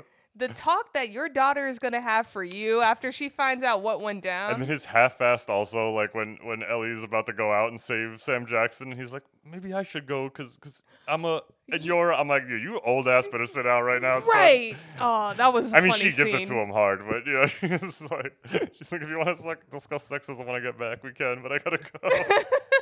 I thought that was. And I was like, fantastic. yeah, dude. I was like, Laura Dern could fuck you up right now. That was freaking fantastic. I want to just quickly also throw out, like, because this is not an easy thing to pull off, but like every single like quote unquote action sequence is completely different than another one. Like this is not a redundant movie in any way, shape, or form. Like the T-Rex attack in the car, there's nothing like that. Getting chased by the T-Rex in the car, there was nothing like that. The raptors in the kitchen, there's nothing like that. And then all of them in this big open space. Like each one is so fucking unique. And like they fulfill this. Like there's really not that many different kinds of dinosaurs in the movie. There's probably like 5 or 6. But each one is so different, it feels like you've seen a million dinosaurs. Oh, like, for sure. The Brachiosaurus is different than the Gallophonacuses, which are different than different than the Stegosaurus. Like it's just like it's crazy, man. Like they really it is not redundant. You're so right. Sometimes when I complain we're watching these long blockbusters where I'm just like, by the time we're at the 5th action sequence, I just am like falling asleep because I'm like, I just can't, like, this just keeps happening. I mean, you love John Wick, but you were like, yeah, even that John Wick 4 was a little too long. Like, the reason I think 3 is the best one is because it's so tight and it doesn't fucking ever let you see something twice in a row. Yeah. And I love John Wick 4. I saw it twice in theaters, but like, it's long and by the end, I'm a little ready to go home. Like, and I didn't feel that way with the other ones. Yeah. And I don't feel that way with Jurassic Park. I'm not ready to go home. Like, So it's like, I want to just give it the variety where, like, even by the end when they're all attacked by raptors together, I'm like, this is new. Yeah, for sure. Yeah, the original ending sequence was going to be something where, like, those dinosaur bones that they're, like, hanging off of, like, the ones from the museum? Yes. They were going to, like, use those in different ways to kill the raptors, like, drop them on their heads and stuff.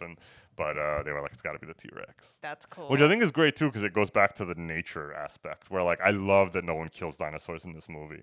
Except dinosaurs. Yeah. Like, but, like, it's not about the humans, like, getting their guns and being like, yeah, we're badass, let's stop these monsters. Like, so I kind of think if the climax was all of them working together to kill the raptors, while it would have looked cool, I think it might have hurt the message of the movie. Yeah. And, like, by letting the predator take out its prey, like, then it's more like naturalism will survive. Like, the For T-Rex. sure. But I got goosebumps in that movie when that T-Rex does that final roar and the banner falls down and says dinosaurs will walk the earth.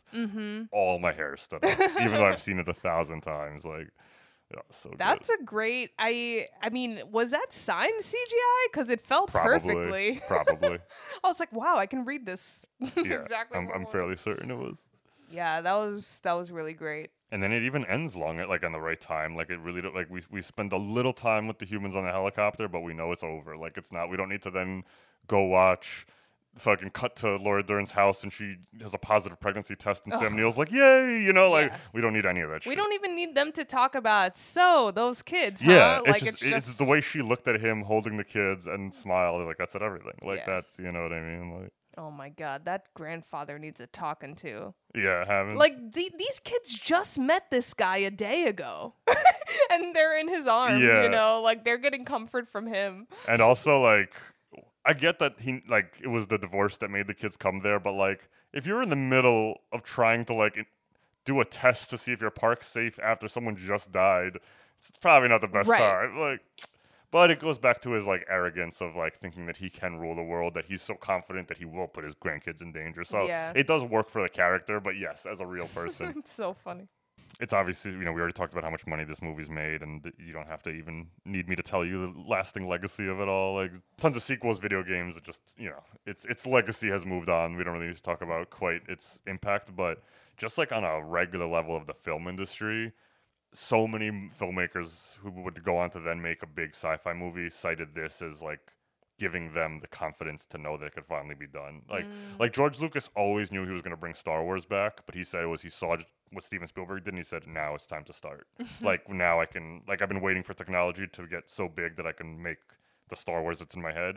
And then he went on, I mean, I don't like those movies, but he made them. You know, like he made the next 3 Star Wars movies right after that. Stanley Kubrick, he ended up dying before he could make it, but there's a movie called AI from 2001, I don't know, with like Haley Joel Osment. Do you remember that? Mm-mm. It is a Steven Spielberg movie, but originally it was a Kubrick movie, but he died halfway through, and then Spielberg finished it for him. Oh, snap. But Kubrick said, he saw Jurassic Park and he's like, I can finally make this. It was a movie about an AI, an artificial intelligence boy, a very heady sci-fi movie, and he always just never made it because he was like, it's just not gonna look like how it looks in my head. And then he saw the dinosaurs and he was like, oh, we could do it. Led to AI. It was still a long ways away, but Peter Jackson said too, like he only had the confidence to go into Lord of the Rings because he saw the dinosaurs and he was like, we could do it. Like, that's insane. Like, you know, like Lord of the Rings. Basically, so many things. The word unfilmable used to be thrown around all the time, and it kind of went away after this. Like, no longer could people look at an adaptation and be like, just can't do it. Like, and including superheroes. Like, there's the reason, like, the reason 10 years later, Spider-Man swinging around the city in full CGI is because they were like, fuck, we can do it now. Like, if you watch Spider-Man in the 70s on TV, it sucks. It's a guy holding a rope and then swinging from a building to a building very slow. And then, you know, it's like you're not getting this smooth movement that you would get from an animation. They were like, it's possible. Yeah. It's possible. So it's like, yeah, it's just like not just the money it made. It genuinely changed. This isn't, I don't know if I truly would say this, but like I read a quote from some film critic or historian who was like, Jurassic Park has the same effect on the film industry as the invention of sound. Like everything changed. Like it's like, or at least for blockbusters, obviously a quiet, you know, movie could still be made. Like not everything was this, but like it was just like, holy shit, like anything can happen. And then for a while, and that's why the 90s was such a golden era, and then it just became too much. Yeah. And now everything's green all the time, and no one ever gets to look at anything real, and it's just sad. Well, nobody's asking if they should. Yeah. Superheroes don't even wear their costumes anymore. They wear mocap suits, and then they put it over them later. Like, and they don't have kids. Lame. It's so lame. All right. Masha, I think let's jump off ahead here and do a little best worst. Roar. Do you just want to be obvious and pick a favorite dinosaur? Ooh, best worst dinosaur? Yeah. I mean, I can't. I love my boy the T-Rex, but the Raptors are just too iconic. Those are your best? Of just like, yeah, like. Oh, I guess we should agree on what we're considering best. Yeah, you're thinking like of having a pet at home. I'm thinking of like the execution and like visually how it pulls off and effectiveness. I'll The Raptors are the best dinosaur in the movie. Okay, so I'm gonna go with you like in terms of like how we're looking at it. I'm changing it. Okay. Now. Okay, cool. So yours are the Velociraptors. Yeah. Okay, cool. I'm going to choose the freaking, I don't know what they're called, but the ones that spit the ink. The Dilophosaurus? Yeah. Yeah. I think the sound and just how the ear things surprise you. The main that one I do know the main sound was when that came open was a rattlesnake's tail. Oh, they used other wow. stuff and manipulated it, but that was like the sound, like that's the Yeah. rattlesnake, which is the scariest sound.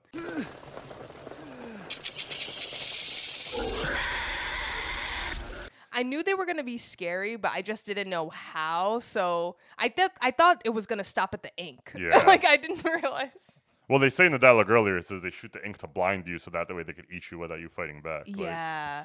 yeah. They freaked me out the most. Yeah. Nice. So I'll say best. And even worse is hard. I don't even know, man. They're all great. Yeah. At least in this movie, and some of the sequels, they come out with some that I could like, that one's kind of stupid. But I think everyone in this movie is like dope. I guess we're saying worse, but I guess where it's like less intimidating are the veggie eaters. Yeah, but they're great. They're so cool. They're so awesome. Yeah, it's tough. In the sequels, there are these little tiny motherfuckers called compies, and they run around. Those are probably the worst, but they're not in this movie. Yeah. There's like 3 or 4 scenes that were in the book that they didn't put in this movie, but they almost all ended up in the sequel. Mm-hmm. So it's like, I don't know why I'm telling you that, but like because the opening scene of the book ends up being the opening scene of the second movie, and it involves those little dinosaurs, and a lot of it was just they were like, we can't create like 12 dinosaurs, like it's already hard enough what we're doing here, so they cut some stuff out. And there's a famous scene in the book apparently where they're going down river on like a boat, and the T-Rex is running along the river trying to get them, and they put that in the sequel as well. So like cool. like Spielberg, like the stuff he put out was more just like economical, and then he was like, it still works. Yeah. So yeah, I don't really have a worst. I came up with a pretty simple one of just like best worst sequence, because like there's so much just masterful like dinosaurs meeting people at times. And at my best, it's mixed. I mean, we already talked about both of them, but Raptors in the kitchen and T-Rex in the rain with the car, like those two I could watch over and over and over again. And then as far as the worst, I don't really have a lot of gripes with this movie, so I don't even think I could come up with a worst. But if I had to pick one, it would probably be when they're looking at the stampeding Gallifeys or whatever, and then the T-Rex comes out and eats one. Yeah. That part is awesome, but it starts off where it seems like it's going to be like a really scary scene, and then they're like, we need to get out of here, and they just kind of like walk out of frame, and like they're fine. I don't necessarily want it to be a big action scene, but because we're doing best worst, I was like, all right, that was one where I was like bracing for something and it didn't happen. I see. You know, but it works. Like, I'm not going to say it's worst. I see. Do you have any best worst on sequence? I guess I'm in dinosaur sequence, because like if we're gonna say sequence, it could be anything. Yeah. Huh. I think I'm gonna agree with you and say the kitchen sequence as my best one. Yeah. But I will say, and the one time in the theater where I actually like quite literally jumped out of my chair was when they are sort of jumping around on the bones of the T-Rex. Yeah. And the Velociraptor like goes up to chomp the little girl. Yeah. Like my legs like lifted up from my seat. So I thought that was really good just to add another scene to the mix. Yeah. And then for my worst, it's not a worst because I actually love it, but I'm glad we didn't get to see the payoff, but when the Velociraptors, you know how they planted the seed of like one will look at you dead in the eye while the other two like come at you at the sides. We didn't get the payoff to see that guy die, but I thought it was pretty cool. It is a PG-13 movie though, so like you can't go too hard on the brutal. Like there's not like a lot of blood and stuff. Yeah, and it's so funny because when we are introduced to that guy at the very top of the movie, because he's the one sort of his name's Muldoon. Facilitating. He gave me like abuser of animals vibes. Like I didn't know that he was like actually a good guy. Yeah. He was always on the fence for me. Nice. Yeah, I bet they did that on purpose to kind of play with it, like. Mm-hmm. Because in the world movies, like that type of character's there, but it's so fucking over the top. Like it's Vincent D'Onofrio, and he's just like, we gotta use these animals as weapons. We're gonna send them to Iraq. We're gonna send the Velociraptors to Iraq, and it's gonna be the best. And I'm just like, oh my god. Like again with this like no realism. Like it's like just like, dude, you gotta have some kind of thought process besides like your one agenda. Cool. So why don't we I want to know about the franchise so we could dive into Beyond the Credits. Let's go. So it's no secret that this movie was incredibly successful and spawned a bunch of sequels. Spawn. I don't like using the word trilogy. I feel like every time there's 3 movies, everyone says it's a trilogy. I don't really think that's true. I think a trilogy needs to be like a story that's told in 3 parts. Oh, so I like see. there was originally 3 Jurassic Park movies, so it was always sold as like the Jurassic Park trilogy. Actually, ain't no trilogy. It's just 2 sequels to a movie. And it's not the same cast in all 3? It's not always, but everyone who survives this movie is at least in one other movie. Even the kids? Yeah, but not in big roles. Okay. So in this the next one's the second best movie. It's called The Lost World, and Steven Spielberg directed it. It's based on Michael Crichton, but it's the only other one that's based on his book. Like all the other sequels are just whatever. But at that one, Jeff Goldblum's the main character. Oh. And so he's in the whole movie, but like Hammond is in the beginning. Like he kind of sends him on the mission, and then at some point he sees He's trusting this guy? Yeah. Wait, what do you mean? He's trusting Hammond to send him on missions? Yeah. Well, no, it's not. He tricks him. He not tricks him, but okay. it's and then the kids are in it for like a scene, like the 2 kids, but it's literally one scene. And then in the third movie, Alan Grant comes back. So Alan Grant, the main character, Sam Neill. Okay. Sam Neill comes back, and he's the main character of that movie.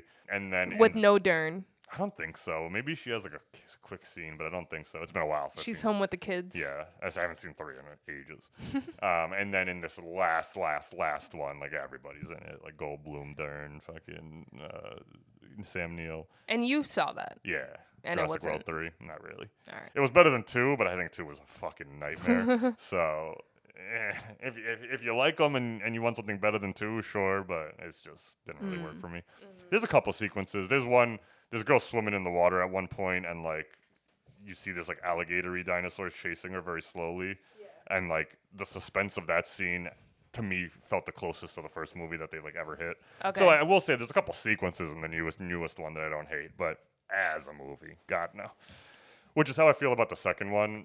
It's not bad, and there's really there's some good stuff in it. I just think when you watch it from like the start to the end, it's painfully boring. Like I think a lot of the characters suck. It does what this first movie didn't do, which was like focus on the humans for so long, where you're just like, I hate these people.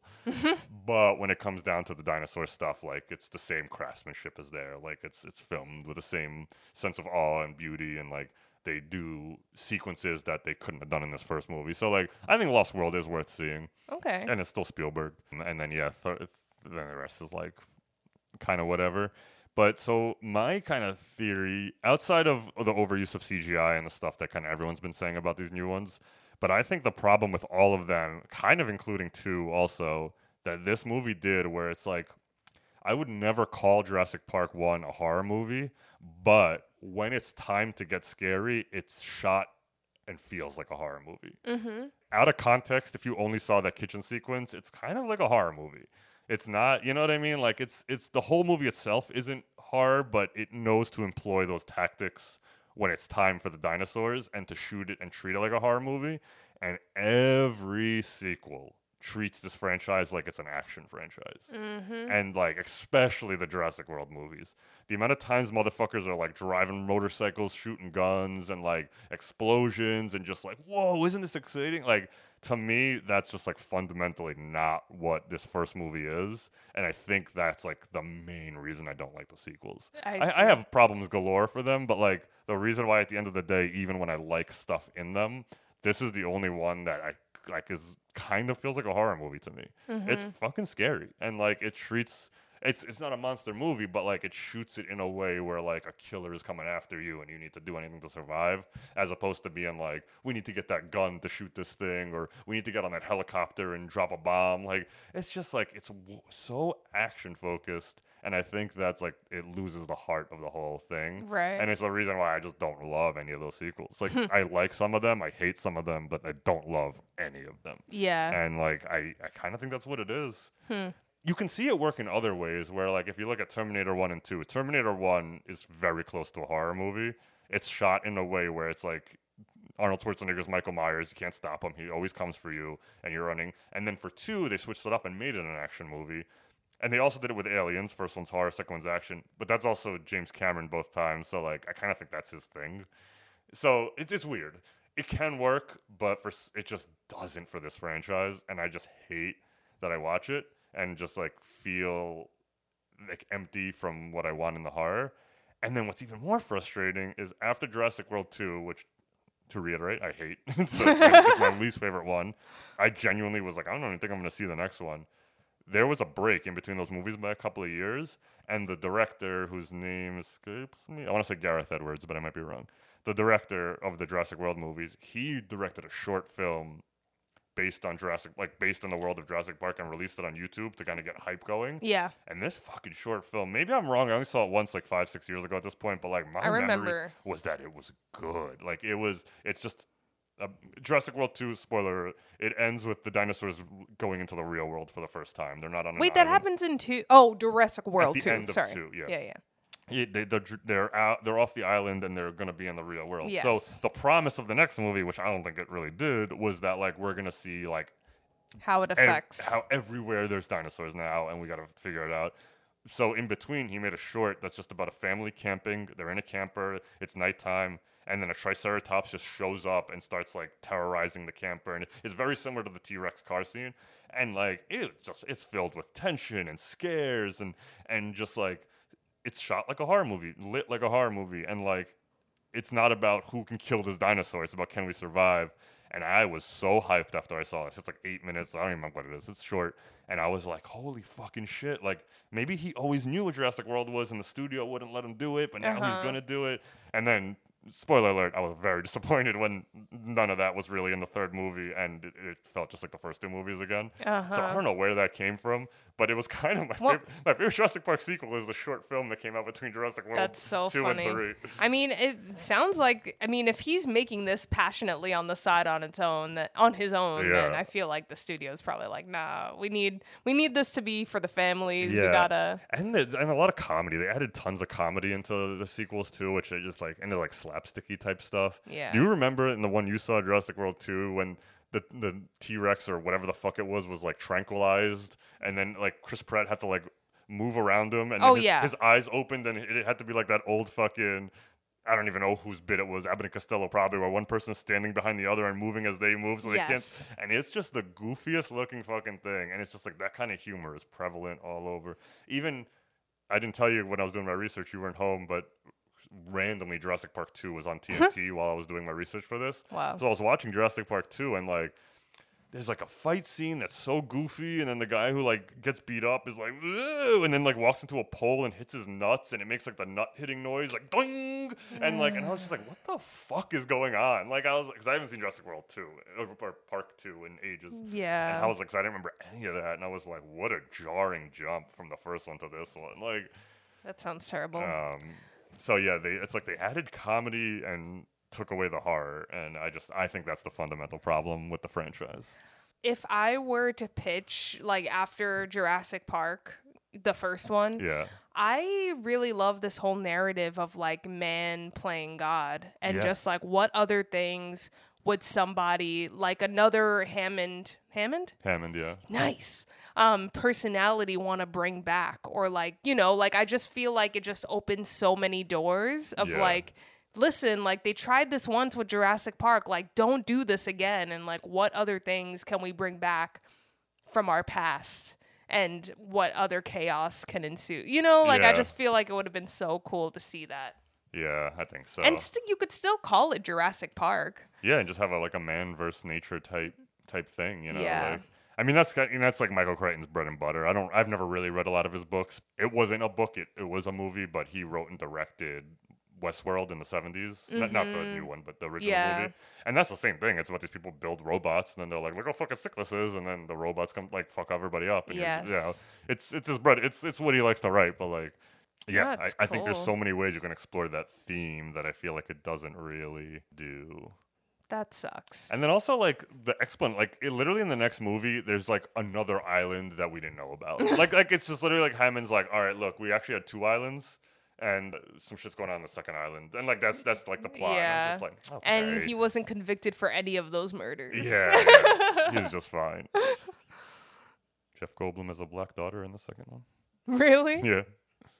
It's not explained. You never see her mom, and she's definitely not played by a mixed actress, so it's really hard to buy that she's his daughter. Like it doesn't look like. Is that who the black woman plays in Jurassic World? No, I don't know. Oh, I mean, maybe that's their idea. Everyone's someone's son at some point. Yeah, it's just funny that they were doing it for like probably just like, hey, look, it's like progressive. Like it'd be cool. Like like let's challenge the system. But by casting someone who's definitely not mixed, like it's just like the skin tone's way too dark to be Jeff Goldblum's That's daughter. so It's just, funny. It's physically impossible. Like you look at it, you're just like, no. Adoption. Yeah. I Sir. think Julianne Moore is his girlfriend. I can't remember. What the? All right. In the second one, it's not bad. It's worth a watch if you ever like bored and put it on. Oh, sorry. I'm adding on to my idea beyond the credits again. Go for it. So, you know that whole thing where I was like, just bring back the veggie dinosaurs. Yeah. Like I could see a world where like the young granddaughter is all grown up and she's like, no, my grandfather was onto it, but he was doing it all wrong. Like you just bring back the harmless ones, and like that goes wrong somehow. Maybe like somehow nature like turns them into carnivores the same way it turned the females into males. Yeah, like, something. I just think that would be way more interesting. That's pretty cool. But in the second one, the T-Rex does get loose in San Francisco, so that is fun. Okay. that's kind of what the whole movie everyone remembers about it. It's like going up hills and stuff. people, yeah. It goes to the Full House house. Like anytime I say I don't like the second one, everyone's like, "What the fuck are you talking? The T-Rex rampages through San Francisco." I'm like, "Yeah, for like 8 minutes." It's still like a 2-hour movie that I find very boring. Like that's what I mean. I love scenes from the second one, but I remember last time I tried to watch it in one sitting, I was like, "I'm falling asleep." Like it's just, I don't think it's paced well, and the characters are nowhere near as like endearing. All right, I gotta wrap this one up and bring it on home. We've been talking for a while on the old park here, but I mean, I've said it all once. I'll just to go back, I genuinely think this is not only an entertaining movie, not only a movie that's fun to watch for a lot of ages, good for the family, but like a true game changer in just movie making. Granted, my biases are my age. Like a lot of people will say this about Jaws as well, but like I just think this was like just the changer of everything that Steven Spielberg kind of saw ahead, and like. This is the perfect example of why he's a great filmmaker. And I don't, you might not love every single movie he's made. I certainly don't. But like when everything works together, it's like no one can do what he does. And I just feel like, just like Cameron said, like it wouldn't have been as good if he made it. So it's such a perfect example of like art meeting technology, meeting like forward thinking. And even though I'm not that excited about the modern state of blockbusters, I'm not going to get mad at these guys. It's more like the people who copied it with the wrong ideas. Mm-hmm. Seeing it on the big screen again, it truly proved that like you can water some shit like this down all day and the original is still fucking delicious. Yeah, all in all, I think this is just a very influential movie. I think it's going to stand the test of time, and I'm glad that I proved to myself that like it didn't get kind of muddled in the mix of just being like, well, I saw the newer ones. And, like, because, like, as much as I love Terminator 1, it's a masterpiece, but I think Terminator 2 is so good, it kind of takes away from that first one a little bit, where you watch the first one again and you're like, the potential, there's so much of it, but that second one, that's just my opinion. Some people will think I'm crazy. But all that, I think everything lined up perfectly to have this be your first viewing experience of this, and what I wanted to happen for the first time you saw it happen, whether or not you feel how you feel is up to you. So I think I need to ask our most important question, which is, Masha, do you love what I love?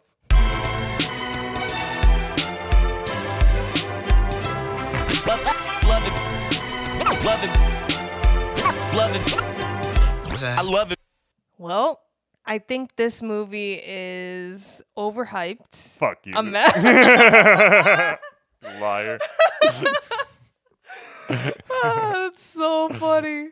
No, I freaking loved it. It was really great. I honestly do think that if we didn't watch this in a theater, I don't know that. Like, I probably would have loved it. I want to say that we would have at least had to watch it at someone's house with like a great TV and a good sound. Like if we watched it at our house with our mediocre TV and no sound bar, that I wouldn't have allowed. But I'm just saying, like, the impact of the theater for a first-time experience, I think really influenced my takeaway, which is that I love it. Good. That was exactly what I wanted.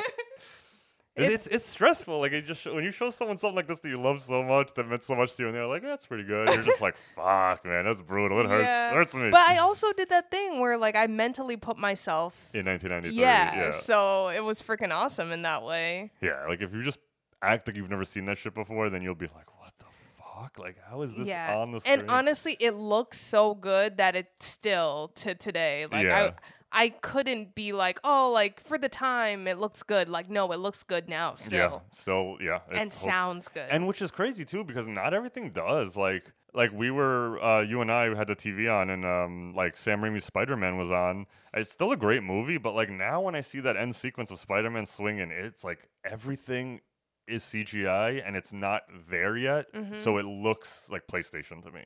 And I'm like, I get that, like, but at the time I didn't believe that. In 2001, it blew my goddamn mind. But as time has moved on and you watch stuff with better, you're just like, I see. I don't really see a lot of the cracks in this, like. And even as much as I love Terminator 2 and always compare it because that's the other movie that changed special effects, that movie, all the special effects, none of it was replicating realism, so it was allowed to look a little off. It was a liquid metal man, you know, like he was transforming. So like it didn't have to look, we didn't have to believe it was real because we were buying in this borderline magic. In this, even though this is sci-fi, it still like had to look real, and it does. And I just don't really get. Well, I do know I would get it because every time it's a close-up, it's not CGI, and they save that for the wide shots, so you could see it. But it's fucking seeing it in theaters was great. And I will say, while I would have preferred you not seeing in 3D, because this 3D was actually like supervised by Spielberg and done, because it was redone for 3D. I think like in I don't know, whenever the 25th anniversary was, that was when it was re-released in 3D for the first time. And like Spielberg was part of it and like signed off. Like it wasn't just like some like half-ass company like, we'll make it 3D. Like those motherfuckers put in a lot of work, and like so while I don't really like 3D that much, it was pretty good 3D. Like you know, I'm not mad at it. It just wasn't like intentionally like shot thinking of that. Oh, so that's 100%. Why I was like, The one time it worked truly great though was when Lex, the girl, was hanging in the rafters, and that raptor jumped up to bite her because he jumped out of the screen. And like that was the one time I was like, all right, that worked. Yeah. My legs jerked up. Oh man, I'm so happy you love it. All right, folks, that's our show. Thank you so much for listening. If you're enjoying our podcast, be sure to subscribe and tell a friend. Also, if you have the time, take a moment to rate and review. Every bit of feedback helps. I'm Masha. And I'm Andy, and I hope you love what I love.